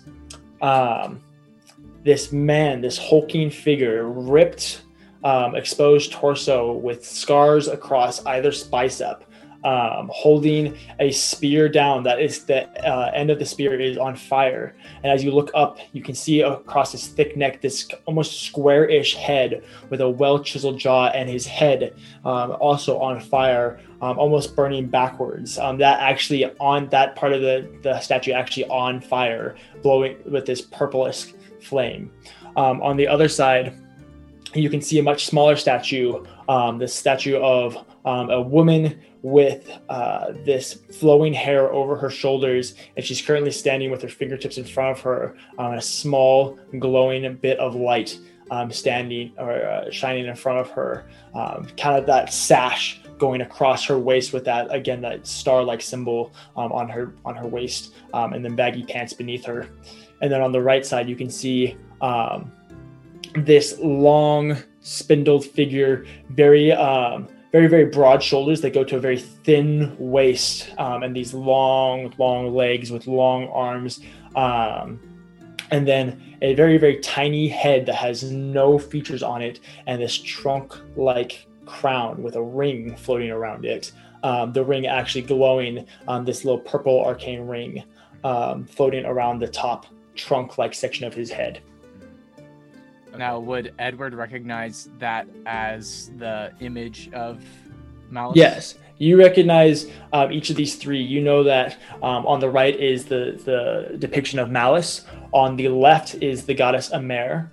And then standing towering above all of them is the god of Venanatus. I have to say it right because it's like Venanatus. Yeah, it's Venanatus. Okay. Yeah, I point that out and then say, well, it seems like this is the right place. I just don't know who to talk to. Like, Hi. so does the passage, like, for each of the statues, is there a hallway that extends past the statue? Yeah, not that you can see at the moment. Okay. Are there any bookshelves? No. I'll just walk over to the statue of Malice. Oh, yeah, it stands there very solidly. As you look at its face, you almost feel it's this weird thing, is as the longer you stare at it, the more it like shifts, and it doesn't have any features to it, but it's just kind of this void that you're staring into, almost your reflection shining back at you. All these statues are made out of like a polished bronze, and it's almost like it's your reflection, but then like your reflection blurs and it's kind of something different and something not. You can't quite tell if it's just a trick of the light or your eyes, or if it's something else entirely. Is there any, like, at the base of the statue, any, like, divots, runes, grooves? Each is standing on a circular pedestal with their symbol in front of it. Okay. And then as you look past, you can now see that there are a couple hallways, each one back. It looks like Amer's goes out left, Malice's goes out right, and then Venetus has Venenatus. Venenatus. I gotta learn how to say that properly. I named the god. But Venenatus has a large archway behind him that looks. You can see past it. It's just the other room, which looks like a large room within books inside of it, and you can see there's a few more people, probably about 5 or 6 people in that room, with nobody down either of these side halls that you can see at the moment. Yeah, I'll just. Well, I think further down the hall, and I will make my way. Okay. You begin leading us down the hall, and you pass one scribe in these dark gray robes with these 2 purple sashes going down. Just kind of has his head bowed, his head shaved. And as you begin to pass him, he just nods at you before continuing on. At which point you make your way down the hall to one black door. Okay. Is said door locked by chance? You go to open it, and you can't quite open it yet. Is there any lock on it or any? You can see that there is a keyhole beneath it. Okay. We have to complete the dungeon first to get the boss key. I pull out. Is the hallway empty? Aside from that one scribe that you guys passed, yes. Neat. Is the disc doing anything? No. No. Okay. Right. So there's no bookshelves in this hallway like Nope. there was. Right. So the bookshelves, there was one arch, which is just the wall, and then behind the arch was a whole other room. It wasn't a hallway to go back to Venetus. And then there are 2 hallways that go down the side. So there's no books on the side hallway. Trek's hood is in full depth. But he'll walk over and he'll tap the priest on the shoulder. Okay. The priest looks up at you, and you can see his mouth is sewn shut. Oh, great. Oh, stellar. That's not creepy. Actually, Trek is not terribly phased by this. I am, personally. Looking at it, it's not a grotesque sewing. It's not like this, there's not bleeding or anything like that. You can see that it's a golden thread that goes through with well-healed scars coming through. It looks like it was professionally done. Interesting ritual. Excuse me.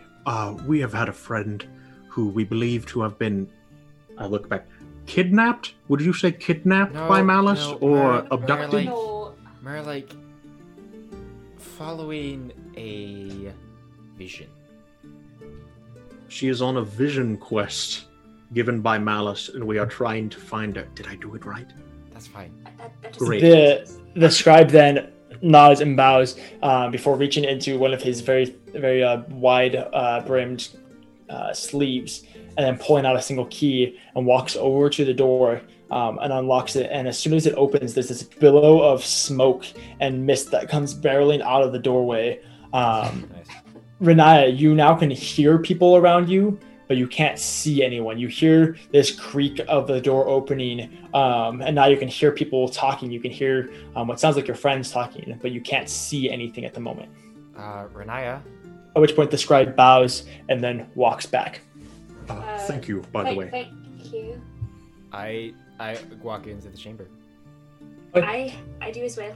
You walk into the chamber, and as soon as you cross the threshold, it's this deafening, blinding darkness once again, similar to that of the kind of the blindness that you had when you were in the hut, in the shack, except this, instead of just being the smoke that's blinding you, you can see the smoke around you, but as you look up, it doesn't look like the smoke continues up high into the air. It's just black and void.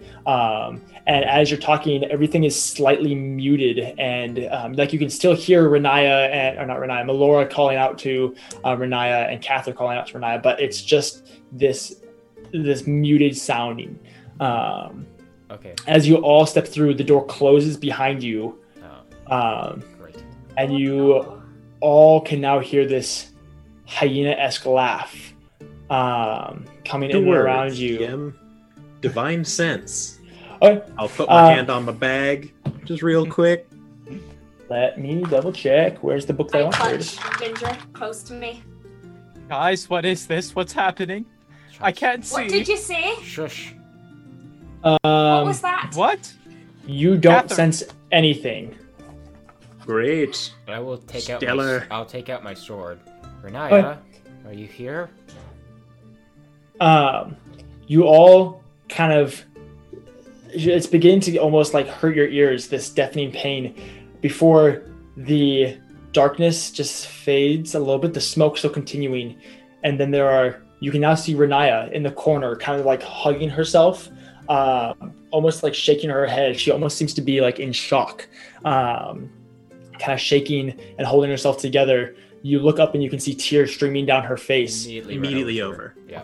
Yeah, you immediately run over to her, and as soon as you try and take one step towards her, this hound-like beast with a gaping maw that goes back towards its ears and these teeth hanging over itself, these scars going where the teeth are, appears out of the smoke, like forms out of the smoke and barks loudly at you. We're gonna take a break here.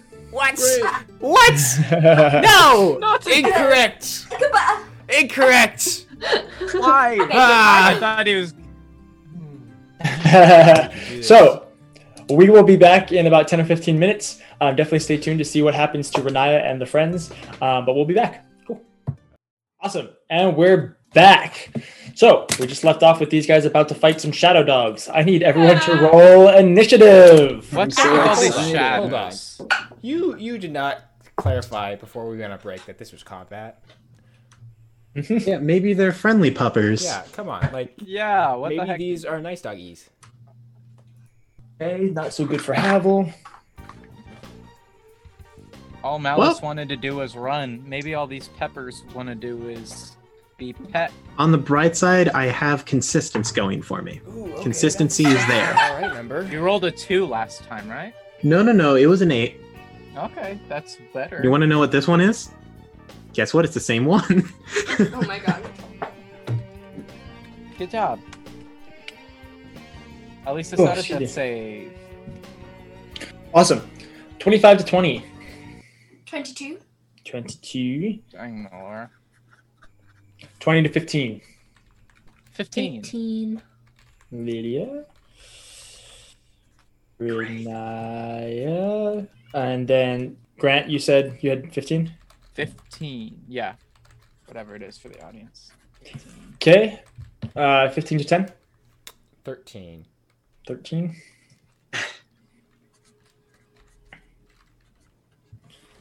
10 to 5? 8. All right, so Havel will go before you. And then Tarek. And then Shadow Dogs. Oh, yes. Woo. All right. Shadows. It's great when they get a 6. So, Melora, you are surrounded by shadows. You can kind of see you in front of you. In front of you, there is one big dog made of this like billowing, kind of shifting shadow with these massive claws, probably like 2 or 3 inches long, with these like hooked claws and these large jagged teeth. The dog standing probably about head at your chest level. What are you gonna do? Dagger. All right, roll a hit. Oh, well, I don't know. Does a 25 hit? Let me check. Just Yes. misses. Roll your damage. All right, that is 9 damage. 9 damage. Okay. And Right off the gate. mm, does it look like my bow would be useful to me next time around? It kind of depends. You did notice that when you went to go in and slash, the knife didn't go quite as deep as you wanted it to. So you're not 100% sure if that's just because of your knife or if that's because of something else. So you're not really sure if the bow would be helpful. Looking over, you can see the far end of the wall, and it's only about 30 feet away. So you're not really sure if it's kind of worth it. All right, then I will just. It's within 5 feet of me. Yeah. Then I'm not going to back up, and I'm just going to keep it out and be ready. Yeah, at the moment it's Renaya in the corner with this shadow dog in front of it, and then Cather and Melora both in front of that, probably followed by Tarak, and then everyone else behind them. So, Renaya, it is your turn. You have seen your friends approach, but there is this beast in your way. What are you going to do? I'm going to cast Sacred Flame on this shadow dog. Ooh, Nice. Yeah, go for it, girl. Do I need to roll a dex save or? Yes, Mess you him up. make a dex. Ooh. That's No, gonna no. be a 9. Yeah. All right, Okay. roll your damage. He can roll low. I don't suppose that you can go do your thing. 5 points of radiant damage. Radiant damage, very nice, very I don't suppose nice. because it's made of shadow, it's like more effective in any way. Not this time. Awesome. Are you gonna do anything else with your turn, Renaya? No. Okay, perfect. Edward, you're up. So it's dark, right? But we can see this thing. Yeah, you're in dim light right now. All right, and am I next to anybody? You are currently just behind Melora with Havel right next to you. Havel right next to you. I turn to Havel and say, I'm so sick of this. And I cast Disguise Self, and I make myself a foot taller, and I Okay. take the appearance as the Malice statue outside. Oh wow, okay. And I look at the dog and I say, "Stay back, hound!" And I try to intimidate it. Okay, roll to intimidate. I'll even give you advantage. Yay! That was a awkward 4 moment. and then a 1. So Edward's not very scary. Malice can't talk, so it kind of breaks the illusion. Yeah, that's what I was thinking that. I was like, would I have like a mouth, but nothing else? Like, So the Whatever. appearance doesn't change, but you do hear "Stay back, hound" from behind this visage. Are you gonna do anything else with your turn? me? Yeah. Is Bardic Inspiration a bonus action yet? Yes, it is. It is. Then I'll notice that it doesn't work maybe, or I'll be doubtful and I'll turn to Drac and I'll say, "You do something," and by doing so I grant him Bardic Inspiration. Nice. Great. Awesome. That takes us to Cather's turn. Okay. In front of you, there is a big old shadow boy. Yep. Melora just stabbed it. Renaya just shot it. Yep. Okay. Can I get into flanking at all? 100%. You already are. Perfect. I swing at it with the sword in my hand. Go for it. All right, so that's a 19 on die. So that's Yep, that hits. 24 to hit. Oof. Okay, not the most fantastic of damage. 6. Okay. So that would be okay. Perfect. Awesome. You go through and you carve a good gash through it. Still noticing that it also, just similarly with Melora, it didn't do quite as much damage as you were hoping it would or thought that it might. Yeah, disappointed. Yeah, so I'll just make sure to take out my shield Mhm. and just get ready. Cool. That brings us to Havel's turn. Havel is going to kind of dance around Melora and Cather, getting on the other side of it, now standing there with Renaya. He sticks his hand out to help her up. And so he's now in flanking with you, Renaya. And then Track, it's your turn. Shoot. Oh, Shoots. jeez. Oh, yeah, we're in quite the predicament here. Oh boy. Oh, jeez. I'll pull out my sheathed longsword. I'll unhook it, and I'll just walk up and just whack it. Okay, roll the hit. Can I also get advantage, Dad? Yeah, 100%. You have flanking. And don't forget to have inspiration. It doesn't matter. I crit. Woo! So that's, oh geez, I'm two-handing a longsword. oh boy. Oh gosh. I've lost my other D10 twice. Yeah, I just walk up and I go, ah, dang it. Just How much damage? oh geez. For those of you who don't know, we do crits damage a little bit differently. So what he's doing right now is he's doing the max that he could get on his roll and then rolling the dice on top of that. So for a two-handed D longsword, I think it's a D10? Yeah. Yes, D10 for two Yeah, hands. so now it's going to be 10 plus whatever he rolls on his D10. Plus the that'll bonuses. be 16 damage. Nice. All right. Solid. Jeez. 16. Thank you, Edward. You're very encouraging. Great teacher. You go I up to know. rack. Reluctantly, you just swing, trying to get this over as quickly as possible, giving a good shove. And you hit the side of it, and it begins to whimper as it kind of pupper. caresses its side before it goes into it kind of opens its mouth wide and its jaw unhinges, and Less this good. hyena-esque laugh kind of escapes from it before it lunges at you. Less good pupper. Bad dog. Oh Bad my dog. gosh. That's That is going to be a 9 to hit you, Track. No. So it lunges at you, and you just raise your sword up. At which point it bites down on the scabbard, really hanging onto it, and then you now have this shadow dog on top of you. As you're all focusing on this one dog, two more appear Oh, no. just behind you, just one in front of the door, one in the far corner, and lunge at you. I believe, Grant, you're the furthest in the back, so one's no. going to go for you. Oh my god. Not again. That will be a Down. non-nat 20 to hit. Tarak, No. get ready to carry me. Hey, Grant. As long as Edward you don't doesn't get say knocked that. out with one hit, it's an improvement. Listen, a bard at level 1 doesn't have that many hit points. You take 7 points of piercing damage, Oof. and then I need you to make a strength saving throw. Is this by chance a smaller? Oh my gosh. No, these are big boys. Like they're all the same size? Yeah.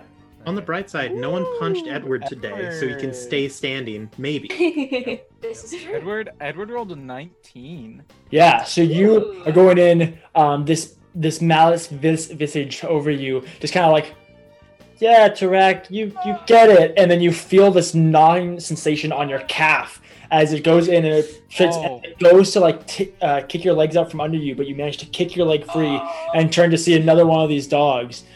Your calf now bleeding exponentially, and you can see in your corner of your eye there's another one that is currently going to jump at Melora from behind. My pants. No. Bad dog. Bad dog. That's what you're concerned about. Does a 15 hit? No. Awesome. So Melora, you go in, you swipe at this thing, and then Tarak comes up your right side and just whacks it, causing you to kind of turn and look at him. And out of the corner of your eye, you see this shadow kind of come up. So you turn and look just in time to kind of flip this dog over your back as it lunges at you, causing it to land basically just in front of Havel and Renaya. At which point, it's your turn, Melora. Dagger. Which one? On the one that I just flipped over. Okay, perfect. Go ahead and roll to hit.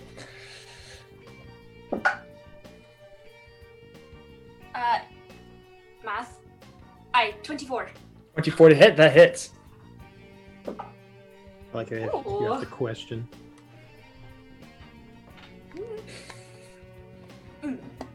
8 damage. 8 damage. I Awesome. You go in and swipe at this thing, causing a good gash to go across its collarbone. Are you going to do anything else on your turn? Gash. Quote unquote. am I still in a position to swipe at the other one if I need to? Yeah. I'll stay where I am. Okay, perfect. That takes us to Renaya's turn. Havel is currently about to help you up when he gets like shoved by this dog that then Melora goes and stabs. Still standing upright, he's able to help you up if that's what you would like to do. Yes. Are these familiar to me, or are these something completely new? They roll either history or religion. This won't be a part of your turn. Okay. Dirty 20. Dirty 20. Yeah, so something that you're very familiar with is this hatred of malice from a couple of the other gods, especially gods of the Forge domain. They don't really like him because he doesn't do a ton, and they feel like they kind of got gypped out of a patron of this domain, and so they feel like they end up having to pick up his slack, quote unquote. So you know that there are other gods that don't really like him or his followers. So this isn't necessarily a new sensation, but it's not uncommon. You remember your mentor telling you about how it wasn't uncommon for her to be targeted or attacked by different monstrosities that you didn't often see. Okay, cool. All right. Renai is just going to say, this is about me, not them. And then I'm going to cast Sacred Flame again. Okay. Nice. Nice. I love that radiant damage. Ooh, that's a great roll. -4. That would be. Let's see. That's a 7. Hey. Roll your damage, girl. You're doing great. Oh, that's 7. 7 points of radiant damage. Ooh. And then, okay, so who's been hit? Right now, Just the Edward has bard. been hit. Just Edward. Okay, Like usual. What's new? okay. That's fine. That's yeah, that'll be my turn. Okay, perfect. That takes us to Edward. You're in pain, bud. Your calf hurts a lot. But there's now this dog kind of just behind you, really getting ready to attack you again. Okay. In a fit of anger, Edward yells, "Ah!" and takes his rapier and just swings it behind him. Go for it. The Okay, dog's not okay. behind you. What do I roll? It's in front of you. D20. He says that while he's trying to run away. I haven't been playing this game. Okay, that's What do I roll, he says. How many years, Grant? How many years? It's been, what, 5 years of you playing this game? It's I on think the it's- logo. 23. 23 hits, bud. Oh, good. Hey, bud. Good. All right, now I roll a 1d8. Do you know which one that is? I found it. That's the one with the 8 size. Yeah. Okay. It looks like a 4. rhombus. Looks like two Okay, triangles and then put I together. add my dexterity. Yes, to the damage. But okay, question. Yes. Last session, Mhm. when we lost our stats, Okay. is that permanent? No. No, your stats have been renewed to normal. This is Okay. not Alright, first edition. I forgot, right? And we are also Uh, level 1, Grant. I forgot to mention that. Thank you. Good. So that's 8 points of damage. Nice. Ooh. Ooh, you're on the second one. Take Okay. that, hound! 8 points damage. Nice. You immediately get older when you get bit. Right, yeah, I was gonna say. Oh. So now he's Edward's butler. That's for chewing a hole in my pants. Awesome. Edward, are you gonna do anything else in your turn? Is there anyone else near me? Everyone is like right behind you. You're probably with the furthest person would be Renaya, and she's 10 feet away from you. I just yell, "Go!" and I reach back and touch whoever's closest to me. provided Roll a d6 on a 6 reroll. No. Yes. 6. 6 reroll. Oh, that's what you said. Another 6. Reroll. 2. 2. That's Melora. I say, "Go!" and I touch her on the shoulder. Nice. Cool, Melora. You now have a d6 of bardic inspiration. All right. Nice. Solid. Awesome. Anything else in your turn? No. Sweet. Cather, it is your turn. All right. So, okay. So is this? Are of the 3 dogs, is only one of them still next to me? At the moment? Next to you, there is. So you, Melora, and Tarak are all like. Well, actually, Melora's tagging it. So you and Tarak are currently tag teaming the first one that showed up. Right. So yeah, it's still pretty close to you. Okay. And am I still within flanking with someone? Yeah, Tarak's basically on top. Well, actually, it's basically on top of Tarak. Okay.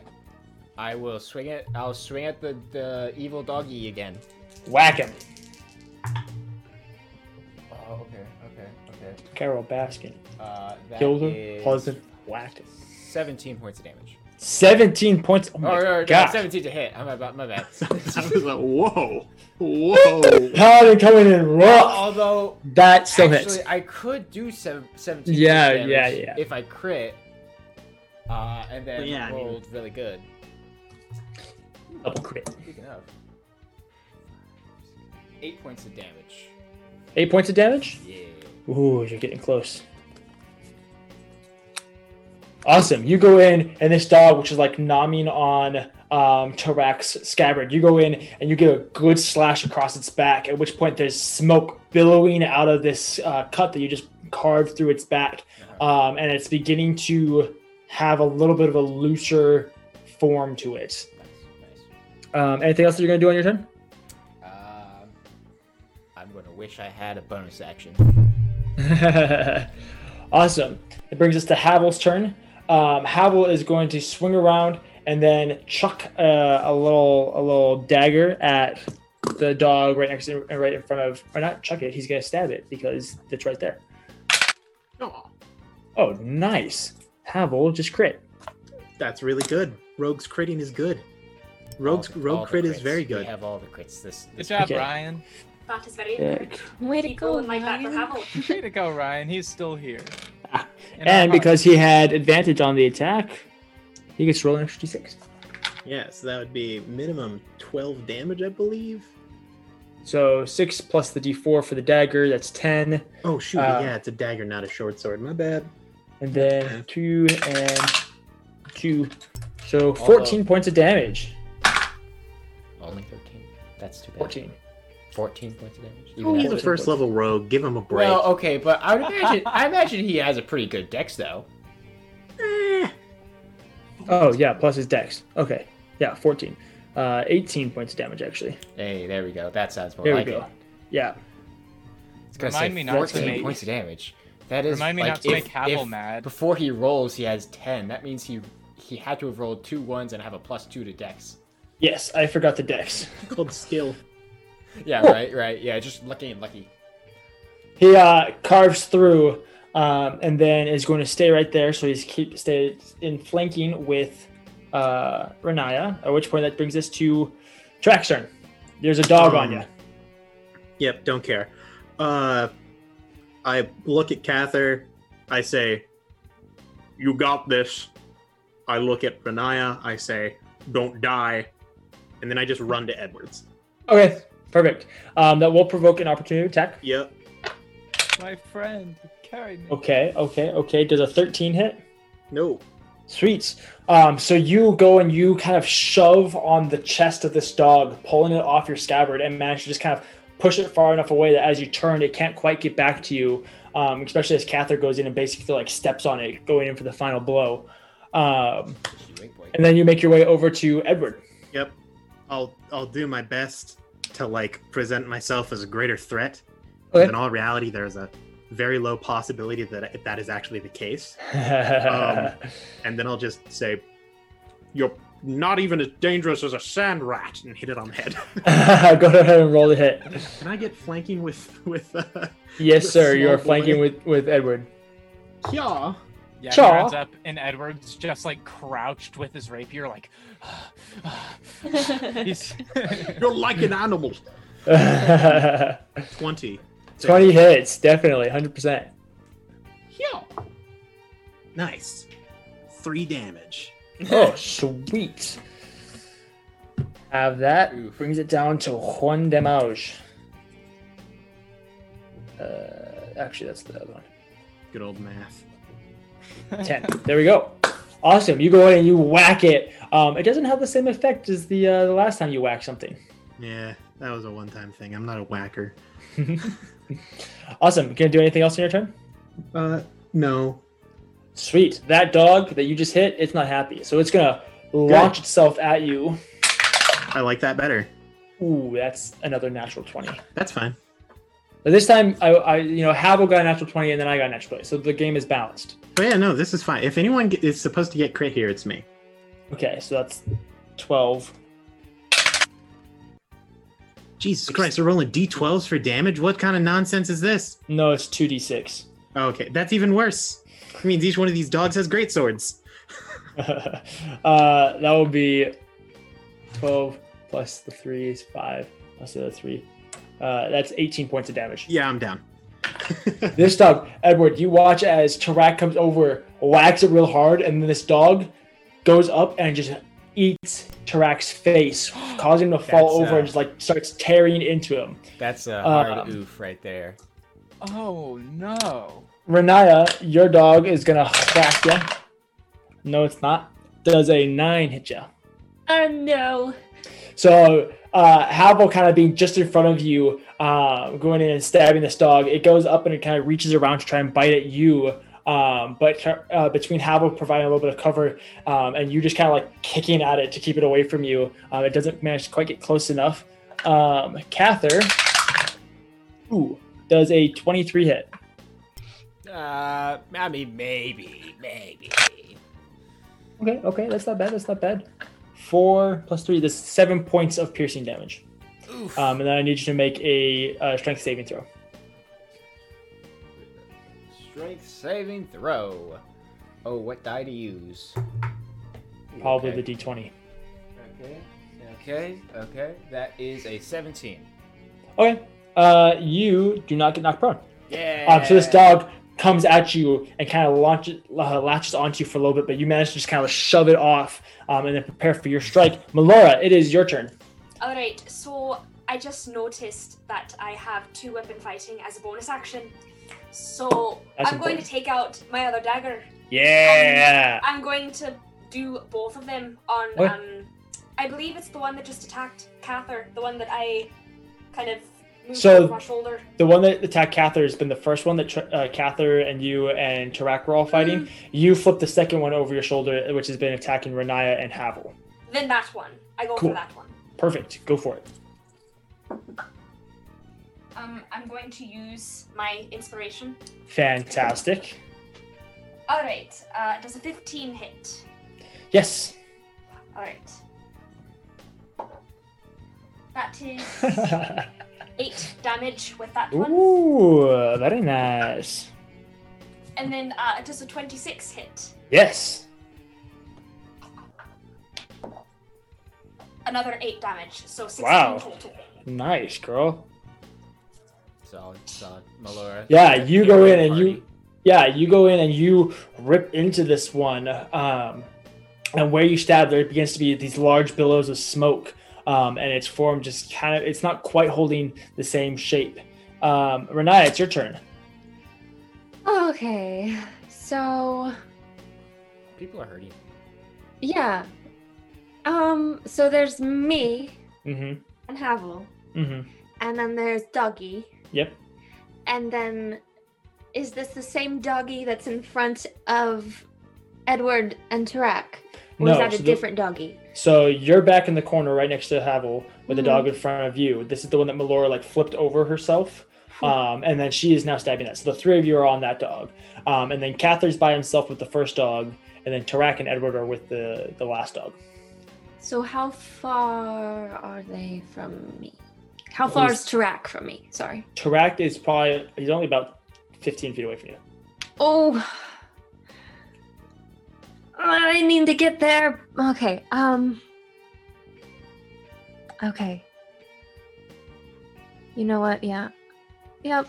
This is my fault. So I'm gonna take the opportunity attack and head towards Tarak. Okay. Man, I just can't hit you. Does a 12 hit? No. So you go just dancing around this dog as Melora and Havel just kind of keep it in place. It takes a bite at you, but you just kind of dance around it and then dance around Cather's dog, making your way over to Tarak, who's currently unconscious on the floor. Cure wounds. Nice. Go ahead and roll your health. Okay. Really, that's really, good, that's she would be good. rolling his health. That's good. That is 9 points back. Hey, Wow, that's pretty good. it's beefy. Nice.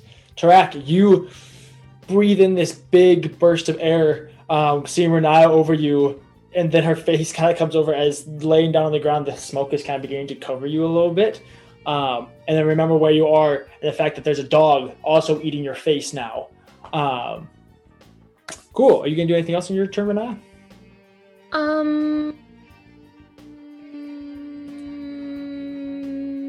No. Nice. Edward, you are currently looking as Tarak, the biggest man you've ever seen, lays on the ground as this dog is like eating his face, and Renai just went over and like tapped his shoulder, and you could see him like liven back up again, but this dog is still on top of him.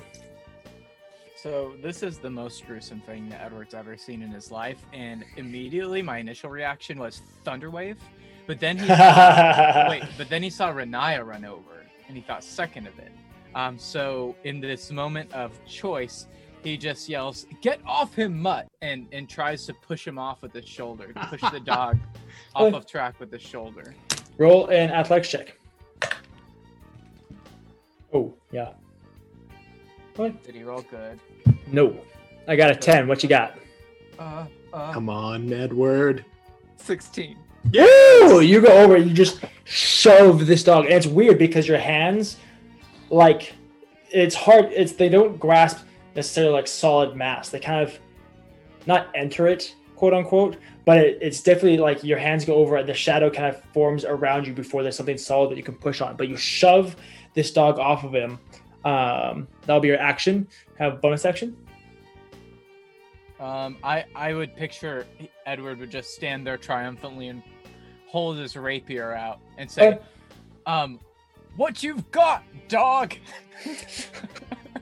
He's not very intimidating, is he? Nice. Okay. And that's it. Perfect. That takes us to Cather's turn. You got a dog basically beneath your foot. Yep. Is he like actually on the ground? Yeah. So like I would have advantage because he's prone. Yes. All right. Dropping the shield, two-handed. I'm coming down on this boy. All right. Roll to hit with advantage. Come on, double crits. This is your time. Well, so with advantage, I got a 1 and a 7 on dice. So that Okay, is a total okay. of 12 to hit. Hey. That is their AC, so you Hey. still hit. Yeah. Awesome. You come up holding your, it's a greatsword, right? That's longsword. Long sword. And then ram it into its chest. How much damage do you do? I promise you it's enough. 8 points of damage. Oh, yeah. You go right through its ribcage and then twist just a little bit, causing this billow of smoke before it just dissipates into the floor. Nice. That one is gone. Awesome. You turn and you can see Havel and Melora tag teaming this other dog, and then Tarak, Edward, and Renaya all over just behind you a little bit. All right. I'll pick my shield back up off the ground. Okay. And breathe in a little heavy, kind of holding the gash that from the dog that I did, from the wound that I did take. Oh, all right. And I'll just slowly walk over to the one that Havel and Melora are fighting. Okay. And Yeah, you just kind of just get hobble your way over there, just dragging your sword. Yeah, just Takes us to Havel, who's gonna stab this thing one more time. Big money, no whammies. Big money, no whammies. Plus. Okay, plus his proficiency. Oh, okay. So he's gonna miss it with an 11. He goes swinging down, and his the hand on his dagger just kind of hits the little bit of solid mass cat towards the center and glances off of it. Which way he's gonna take a step around, not so that he's leaving their range, but he's right next to Melora and Cather, giving them advantage with flanking. At which point it is your turn, Tarak. You're on the floor, breathing hard. I stand up. I say, "Thank you, but you should have helped Edward first." I turn my back to the dog. I put my hand on Edward's shoulder and say, "You're doing great," and I will lay on hands him for 4 hit points. Okay. So you gain 4 hit points, health, Grant. Edward. Oh, yay.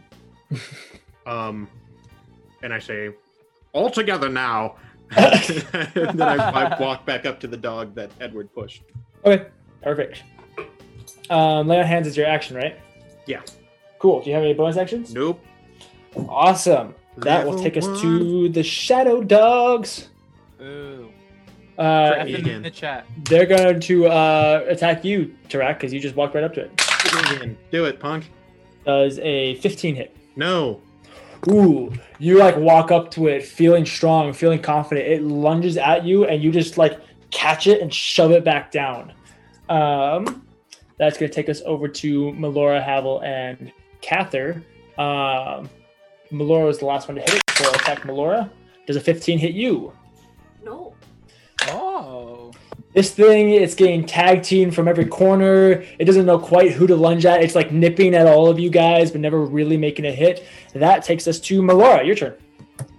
All right, I'm just going to do the same again. Okay. Stab. Go. So I have advantage then. Yes, you do.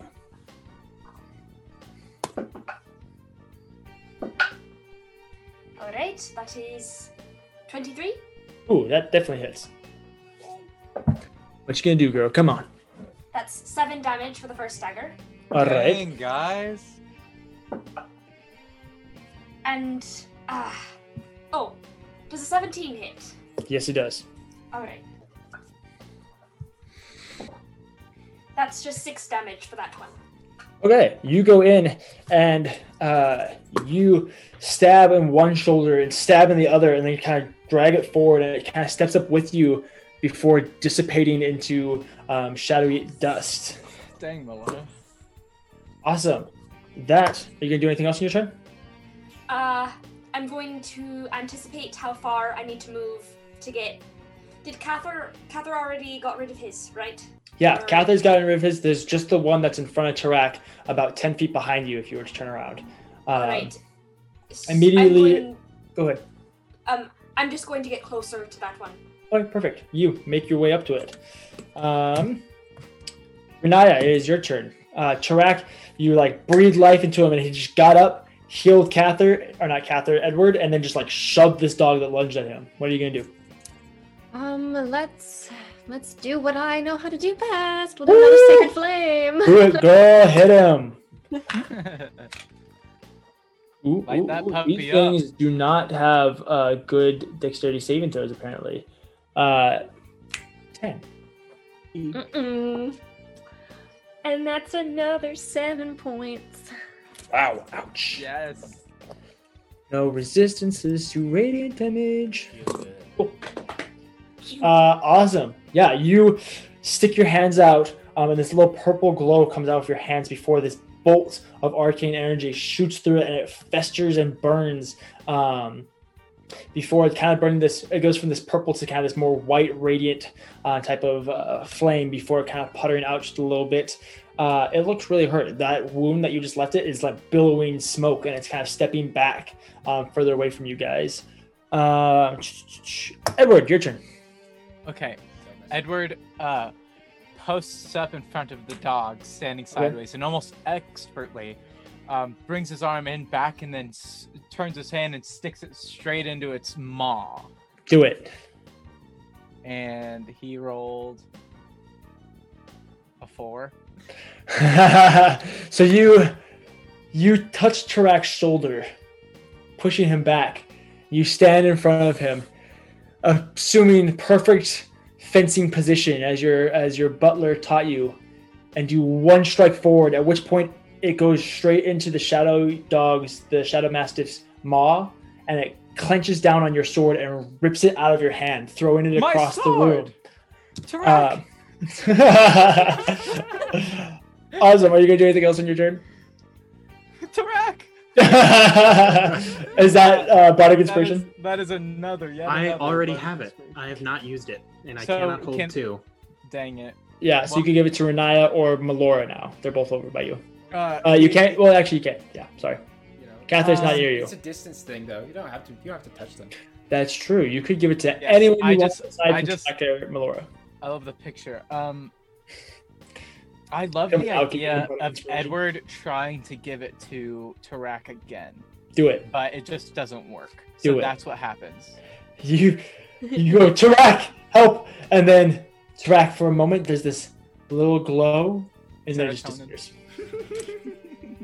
Awesome. That will take us to Cather's turn. Okay. You're I'll in the just- back corner, so- over by Havel. Yeah. So I literally just trudged over to the back corner. This thing dies. I'm like, ugh. Turn around. I see now 15 feet away from me is the last one. Mm-hmm. I was like, all right. I'll just make my way back over that direction. You begin hobbling over. Yeah, this are time, we, like using your long sword as like a crutch. Yeah. Are we just surrounding this dog at this point? Yeah, there's currently 4 of you guys around it. It's trying to back in as to the corner as far as it can go. But with you joining it, it's now 5 people around it. Are you gonna try and do anything? I'll swing in two-handed. Go for it, bud. Do I have advantage? You- Just Yes, clarify. very much so.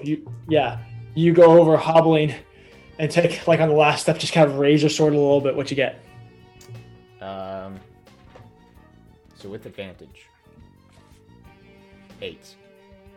You hobble over and lift your sword, and then you just go, "It's not worth it," and then just put your sword back down. I just go into swing and yeah, no, they got it, and I just turn around and walk away again. Nice. It brings us to Havel's turn, at which point Havel is going to be looking more around, trying to figure out where they are than doing anything. Trek, it's your turn. For a brief second, I look around, make sure that no one's dead. Nobody's dead. I look up and I say, Unival, guide my blade. Mir dautas ras! And then I swing. Yeah. Swing. Roll the hit. I'm assuming I'm within flank with the 7 people that are here. Yeah, it's gonna be a tight call, but I think I'll give it to you. Yeah, that's going to be a 16 on die. No modifiers. That hits. Go for it, bud. Edward looked just a little terrified when he yelled in Orcish. Ooh, it's a whole 12 damage. Wow. Yeah.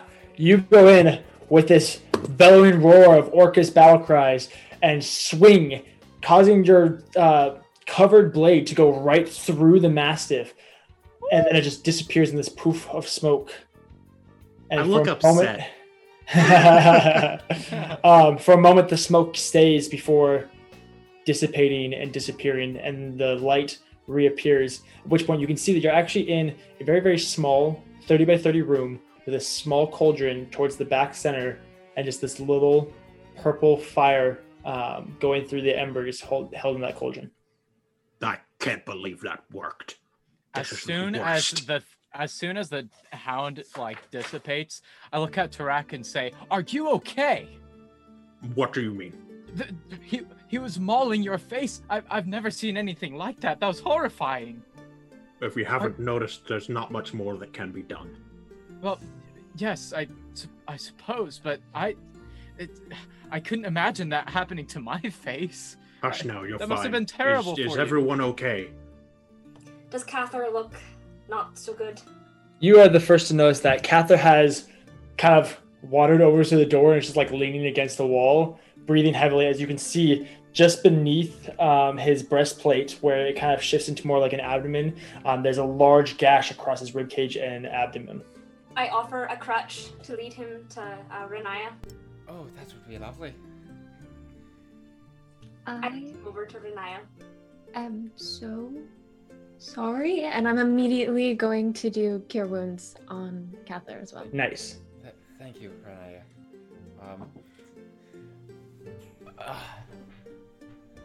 That's 7. Nice. I awkwardly move away when he can stand on his own. Yeah, she goes over, she places both her hands on your ribcage and abdomen, and this faint purple glow appears over his hands. And the cloth is still torn, and you can see there's a nice good scar across his abdomen now. A nice, clean, very well-healed scar. Right. Thank you, Renaya. If you don't mind my asking, when we're all a little curious, What are you doing here? I don't really know. Okay, well, that makes sense too. Alright. Well, can we leave? I don't want to be attacked by any more of those things. This is the second shadow-like thing that we've been attacked by, and frankly, I'm getting sick and tired of it. I don't want to make a pattern. Can we please go?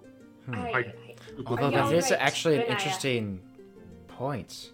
Yeah, we should probably avoid billowing black smoke on a more regular basis. You don't Because think... it always ends badly. To Catherine's point, however, didn't you think it odd that this is the second encounter with shadows that we've had? I mean, the first time it was because Havel decided to steal from a witch, Everyone- which was ill-advised. At which point, Havel, you guys like look over at him. And you can see that he has his fingers in the cauldron, like holding one of the pieces of coal, which is almost like this. It's like a piece of obsidian with like little purple like flakes in it. And he looks over at you and then just sets it back down, and then walks back over to you guys. What have we told you about touching things? Havel, what have we told you about touching things? Were you the reason those puppies showed up? Edward, they were here before we got here. I know you're upset. Although, My Try to pants. breathe. My although, pants. Edward, Fash. if I may say, you did do very well. It was a very good thrust at the end. Oh, yes, my sword, and I go and retrieve it. Now, As you go to look at Edward Renaya, you can see that he looks like a shorter, thinner version of Malice at the moment. Oh, yeah, that was never dispelled. She's gonna just kind of step back a little bit. I walk up to her with the sword and say, "What's wrong?"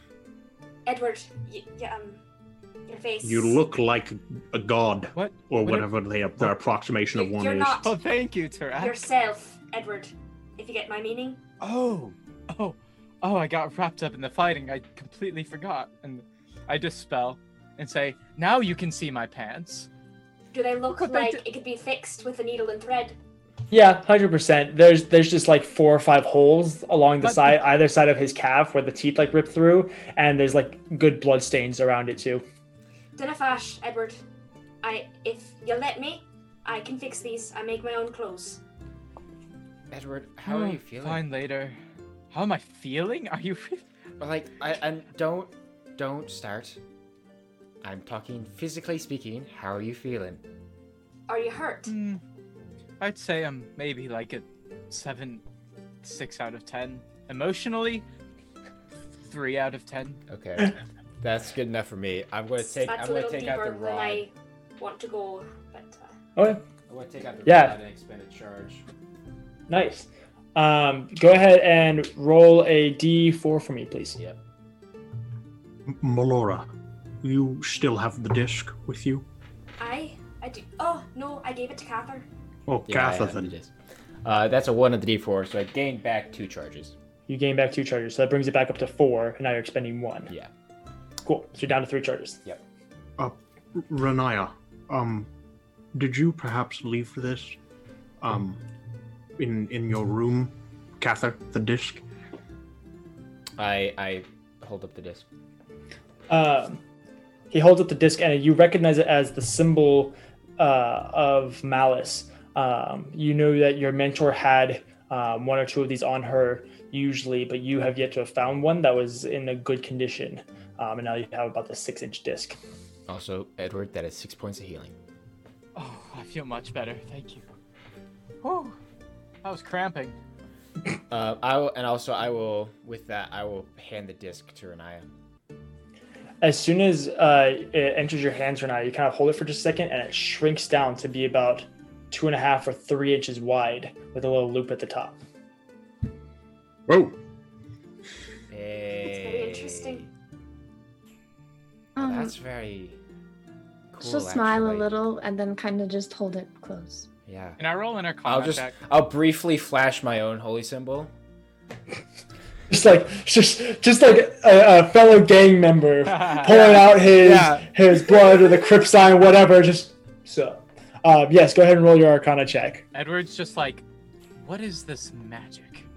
Renaya, You'll have to forgive me. I did enter your room this morning because I was worried you didn't answer. I didn't mean to intrude, but I did have to open your room and see you weren't there. That's okay. I'm glad you guys found me. I'm sorry you had to face that. What? And if I may ask, what's happened? Do you remember anything? Aye, and are you alright? Was anything happening to you? Yeah. You physically, aside, you didn't take any damage, right? Mm-mm. Yeah, so physically you're feeling fine, if not a little shaken. Definitely emotionally confused and scarred and terrified. I'm okay. Just a lot to think about, I think. I feel that. She's lying. Roll an insight check. I was gonna say, do I believe her? You both can roll separate insight checks. Well, Wow, I have doing a that, gift. I got a 19 on my Arcana check on the symbol. Okay. Partially because Edward's not familiar with this stuff. Right? You're not overly surprised. As you kind of look at it, you can see that there's a thin band of arcane symbols around the outside of the rim on that iron piece, that iron band that goes around it. And just kind of briefly looking at it, you assume it's not uncommon for there to be enchantments of things that will shrink or to grow in different areas. It's not overly technical magic going on. Okay, well, Edward mumbles to himself, well, that's not that impressive. What did you guys get on your insight checks? I am too concerned with the physical. She seems fine. Got a 2 total? Nice. Total, wow. Yeah. Total. Oh, 1 on die. Nice. See, that's hilarious because if I look at my total, It's a 50. So let's see here. Insight. Okay, where's it at? I'm looking at my other screen here. There it Do is. that quick Plus math. 1. 2. A natural 1. It turns out that both me and Kath are actually looking at each other this Right, whole yeah. time. Wow, so nice. You appear to have also gotten injured. Yeah. So, Impressive. Cather, you're kind of looking at her and you're like, yeah, she did a thing. And then you're a scar. She's kind of this little my side sore. hurts. Yeah. And then Tarak, you're just looking at Renaya and you're like trying to listen to what she's having to say, but you're like physically examining her for any cuts or bruises or anything that's going on. So neither of you have any clue if she's lying to you or not. Seems legit. I'm so far 2 for 2 for rolling insight on the party and getting a natural 1. Oh yeah, we're killing it out here. You guys get to know What a good none of the start. secrets. Nope. So yeah. Well, now that we found Renaya, I suppose we can make our way to keep trying to find Samuel. I If suppose. everyone else is feeling up to it. Well, I don't even know where to start. Where should we go? Well, I kind of hit a dead end. Did you get a good enough rest? I mean, how soon did you leave? You got a full long rest. I've rested enough. I've used up my spells. I didn't like those odds very much. Well, perhaps we can just go to the Sunrise Suite and see if we can notice anything strange going on over there. You guys all notice Havel for just a second kind of go like that before regaining his composure. Edward, you know of this place. This is probably the nicest place, the nicest inn in Athala. You know that this is kind of where it's basically like a private club for the rich and powerful.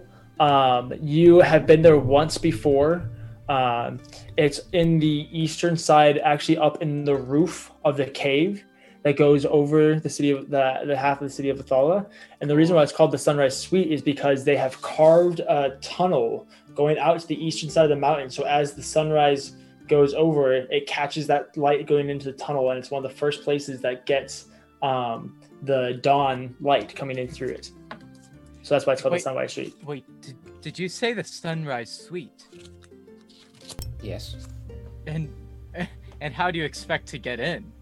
I mean, I've only been in there like once maybe. That was under my father. I walk in the door. Well, it's not quite that simple, I don't think. To see what Havel's face looks like while they're talking about this. He roll an insight check. Try to get higher than a natural one. Ew. Math. 11. Hey, that's 2 1s. That's better than 1-1. At the moment, he seems to have regained his composure, and he's not really emoting a whole lot. Alright. I hate to be. I'm just saying, I can try to do what I can, but... Edward, it's the only lead we have. I suppose, yes. It's worth a try, but getting an orc inside might be hard. I was going to say that's probably the case, if I'm being 100% honest. Well, if I'm also being honest, I don't think I have the composure to get into such a place. I mean, perhaps there could be a few of us that wait outside. I mean, if we had some inside connection like we did in the last one with Havel and all this mumbo-jumbo mafia Would definitely nonsense, make it easier. that maybe we could do it then, but what's the likeliness that he has say, connections to two incredibly high clientele areas? Do we know about the mafia connection?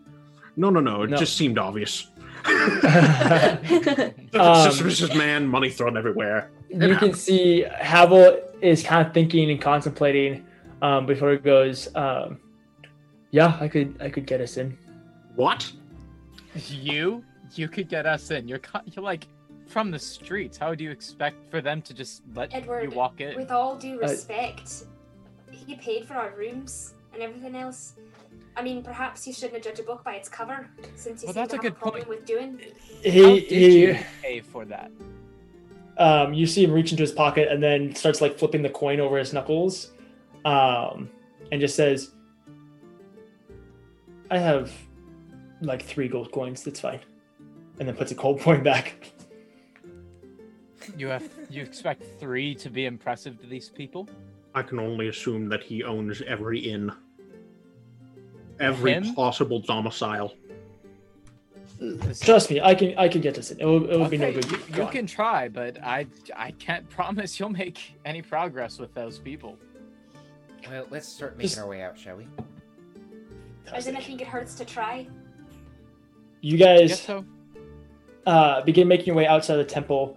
Renaya, as you walk out, the first thing you notice is this almost life-size statue of Malice, cast in bronze, standing facing away from you're coming up on his what would be his left side, and you come upon him, and as you guys begin to pass, you almost feel like the statue is watching you for just a second before passing by it.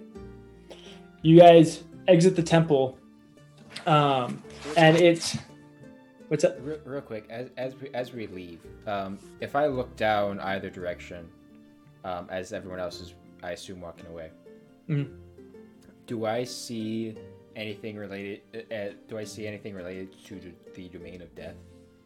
Yeah. So just like I was just gonna say this, you guys walk out. The weather is about the same, where there's still that gentle breeze, the clouds, the dark cloud cover, and Cather, as you look out right towards the end of the end of the row of temples, you can see that there's one of these temples, this black, exact same style of building, but now it's this blackened building with one pit of fire on the outside of it, also burning black.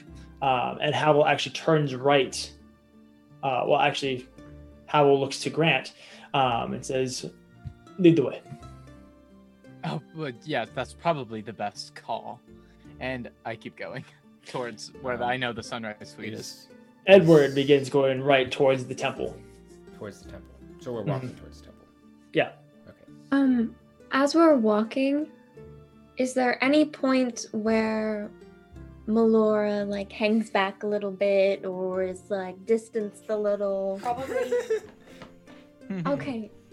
Renaya's gonna catch pace with Melora and very quietly be like, I I don't want to bother you with anything, but I was wondering,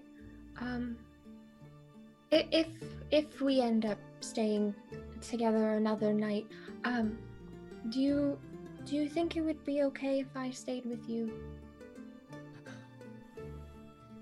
Melora takes a moment. She's kind of touched. Actually, it's a very positive social interaction, and she says, "Sure.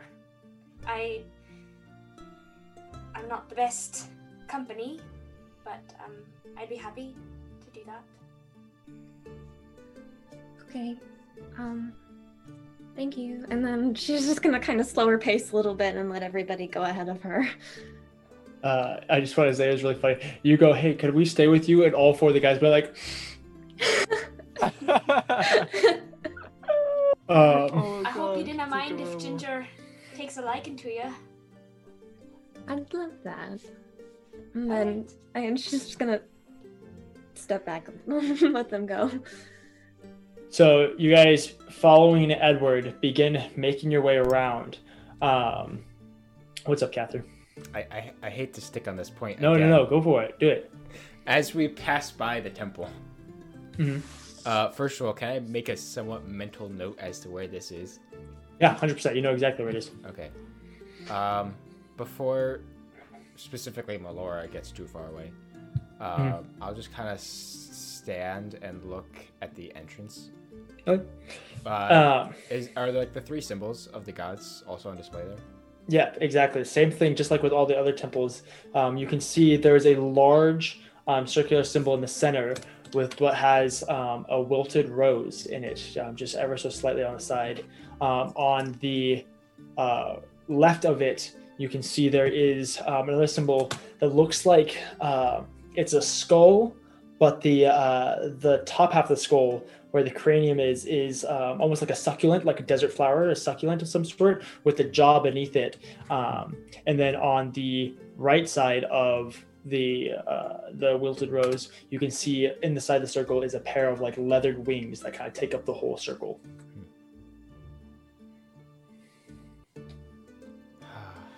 For just for just a moment, you take like 2 steps forward as you could feel this sensation of it calling for you, and for just a moment you look forward into the entrance, and this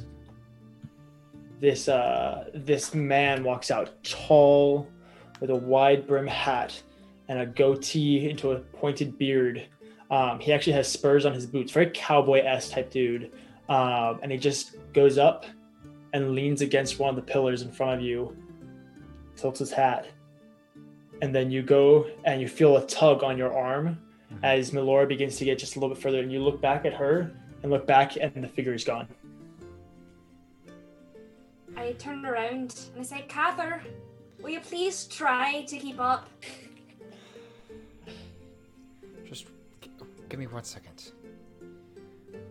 I stop walking. Is it your wound? Are you alright? I promise I'll be back. I'll just jog over, meet up with and walk in pace with Havel. Yeah. He looks at you, and you can see that he's very, very, very, very interested. And he just kind of goes, like, gives you this look of like, "We'll talk later," before continuing forward, following Grant, as they've now made their way pretty far. Edward's not really one to stop for the rest of the party. No, well, I would like to say though, although I'm kind of, are we still in the upper ring, correct? Yes. We're in the third ring, yeah. Good. Yeah, the whole time Edward's still doing the whole tour guide thing, as if he knows, like, oh, and over there, those are the pearly gates of the Rodhad family, and like stuff like that, which and all that stuff. And I just keep on going and going and going, not even looking back. So proud of myself. As you're going, Grant, you pass the temples and begin making your way past 2 or 3 properties before there's this very, very wide pathway that makes its way to the outer wall of that.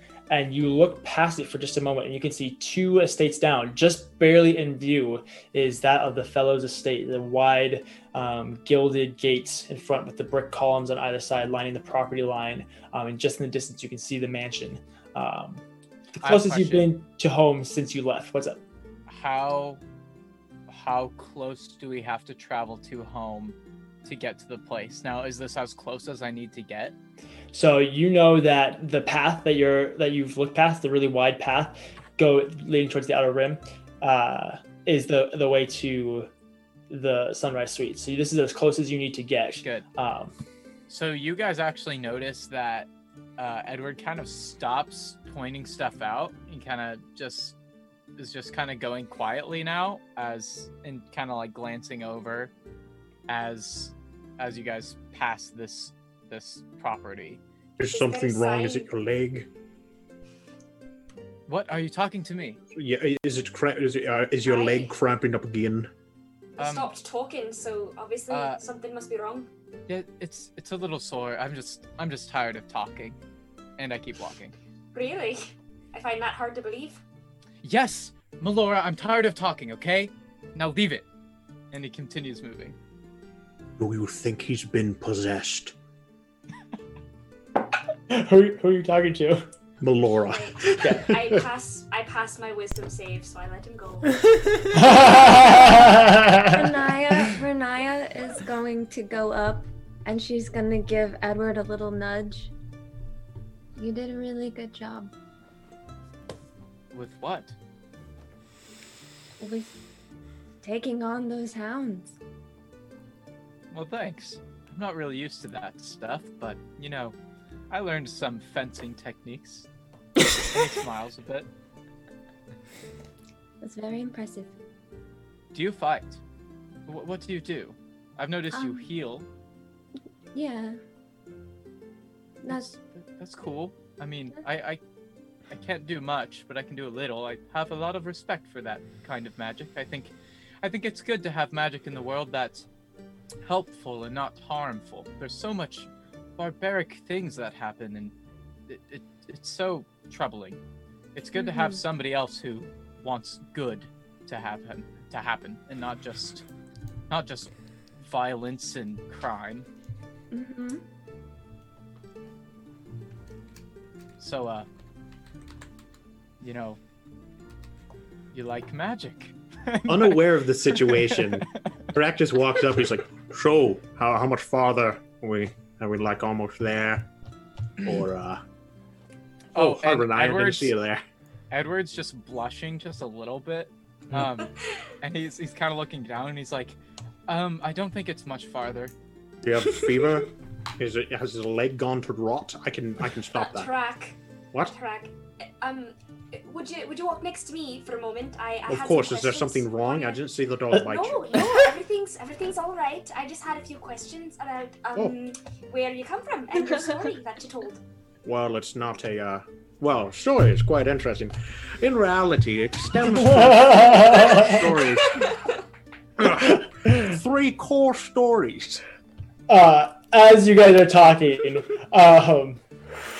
you keep talking for like about 30 more seconds before Edward stops in front of an archway that leads to just a open expanse over the second ring. It's just a hole in the wall, in the outer wall of the third ring. And he steps forward above it, and you can see in gilded golden letters, it says Sunrise Suites, only for the worthy, in small text script beneath it. And then there's just nothing aside from this one little ledge on the outside of the wall, past the archway. Edward takes a deep breath and says, "Okay, we're here." And you see that he's nervous, but it's a different kind of nervous. He's more composed, and he turns around, his eyes are big, and he's like, "Whoever goes in, we must be on our best behavior." And I motion towards Melora. No outbursts, be upright, be fluid in speech and in movement, and perhaps we can make it out without being embarrassed. Embarrassed? I'm more embarrassed Yes. of you. then I'm sure you're out of me. So. Well, I can guarantee you in there, they'll be more embarrassed by somebody who shouts and shoots a crossbow than somebody who like handles a drink well.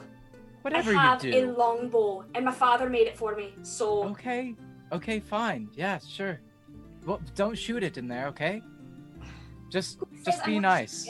I will only turn to violence if someone provokes me, so maybe you should keep your mouth shut for a moment. Okay, well, luckily everybody in there aren't like you guys, so they won't just and attack just what people do you mean by willy-nilly. that? Havel grabs Edward by the shirt and steps onto the ledge. Hey. And see, that's the kind of stuff we can't through do the arch, inside. and they begin floating up this this ledge detaches from the edge of the wall and begins floating up towards what you can now see is this little hole in the far away of the overhanging roof. Another one of these little probably about 2 foot by like 4 foot or 5 foot stone pieces rises up to replace where that one took off.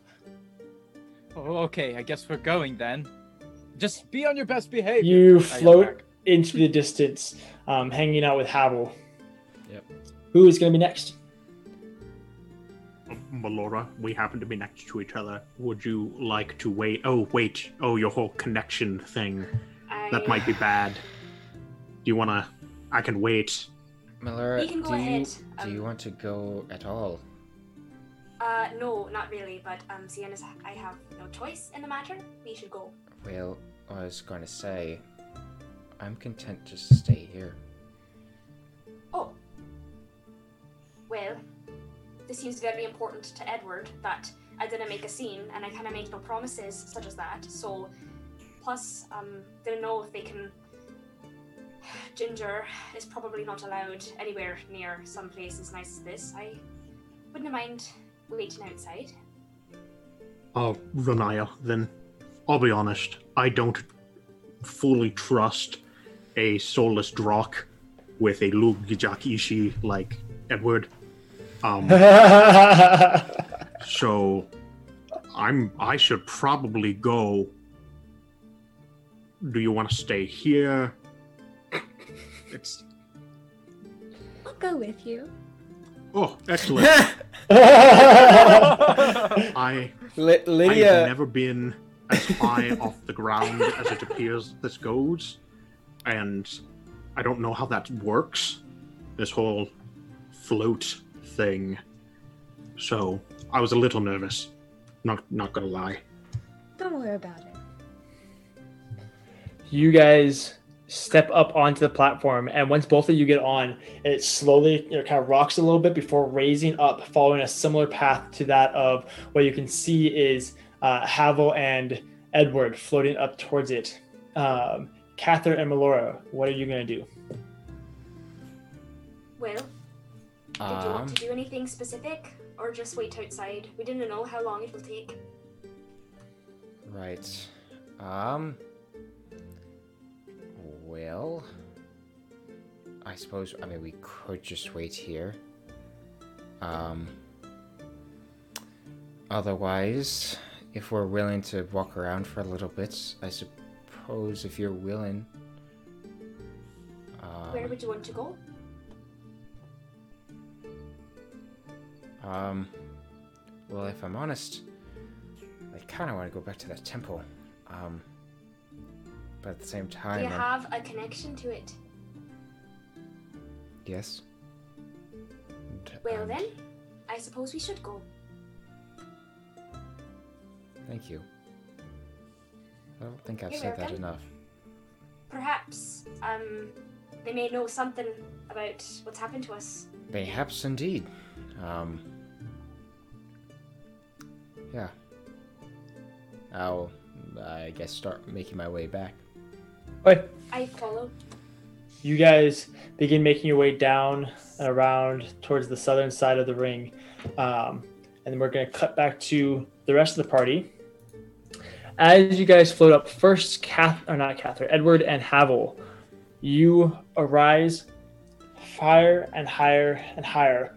And after you get about 20 feet off the ground, there's a little gold bar that appears around you that floats just above you guys' just beneath you guys' rib cage, acting as like a safety bar that keeps you above the rock.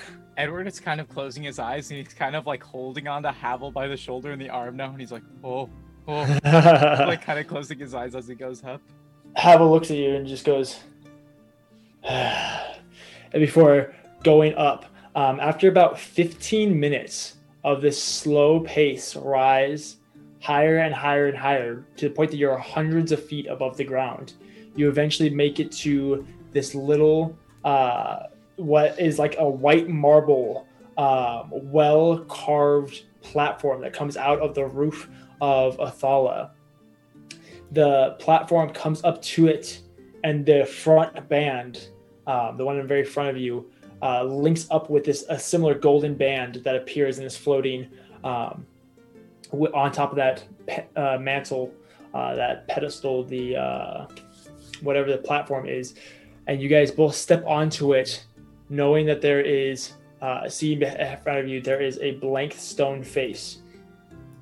After about 3 or so minutes, Tarak and Renaya, in the exact same fashion, approach, land, the golden bar disappears and allows them to step onto this platform. Once you guys do, there's another gold beam of light that trims out this archway and then spreads out into making this bricked archway. It starts on the inner ring, and then it starts out and traces each of the bricks. And a little slow glow happens before that door, or where that blank face was, slowly disappears, revealing almost a blinding interior, as it's all like this bright white marble that's well polished and buffed. And inside you can see that there are several like mahogany chairs with a red stained leather cushioning the seats. And that's what you can see inside. Edward turns to the three others: Tarak, Renaya, and Havel, and he says, "Now listen, let me do the talking, and maybe we'll get through this thing without being kicked out." And he turns and starts towards the door. Perfect. He walks in, and who's the first person he sees? We will get to that on the next episode. No! We're going to stop right there. Wow. I heard we got raided. That's super cool. Why would you do this? DJ. Havel to be here for this. Oh, that's fair. Well, now hold on. We don't have to do this right now. We'll get back to you guys in a little bit. Oh my word. Hey, Raiders, thanks. Yeah. That's so Sorry, despite with the abrupt end. Yeah, sorry about stopping so soon. For those of you who don't know, we actually have a sixth party member, Ryan, who plays Havel. He currently, unfortunately, wasn't able to be here tonight, so that's why we're stopping a little bit earlier. Normally, our session would go for about another hour or so. So definitely, if you guys want to check us out, we're the Paper Dungeon. You can check us out on Monday nights, 7 o'clock Central Standard Time. All of the VODs for our previous episodes are on YouTube, and there's a podcast version of them on Podbean, which can link you to all of our stuff. If you go to our link tree on Instagram. I will resend the link tree as well. Perfect. Yeah, then you can check out all of our stuff. It works out really, really well. But yeah, good session, guys. Sorry, Renaya, again. I feel like I'm apologizing to you after every session, but it is. I mean, this was a bad one, DJ. This was first she hasn't found Samuel for like a year. Trap her in the Feywild for 3 days. And then you're just like, well, you're kidnapped now. Now, despite bullying Renaya, DJ, again, your storytelling was wonderful. But I would also like to say, to those of you Dungeoneers out there, our Patreon is now up and running, as I announced earlier. So if you want to hear more about that, boom, just skip to the beginning of the VOD and you will see it there. So thank you. Yeah, definitely.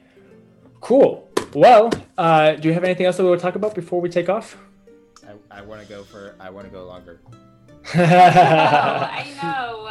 I'm so sorry. As captain of the shippers, I say that we just purposely make a point in the show where Cather and Melora just hang out for like 30 minutes. No, one whole session Aura dedicated needs to one whole Catherine. session. We'll see how long they take at the temple, because it could be that long or longer. Or even just every once in a while, we just release a random video that's like an hour long every week, so they can just get it out before the game.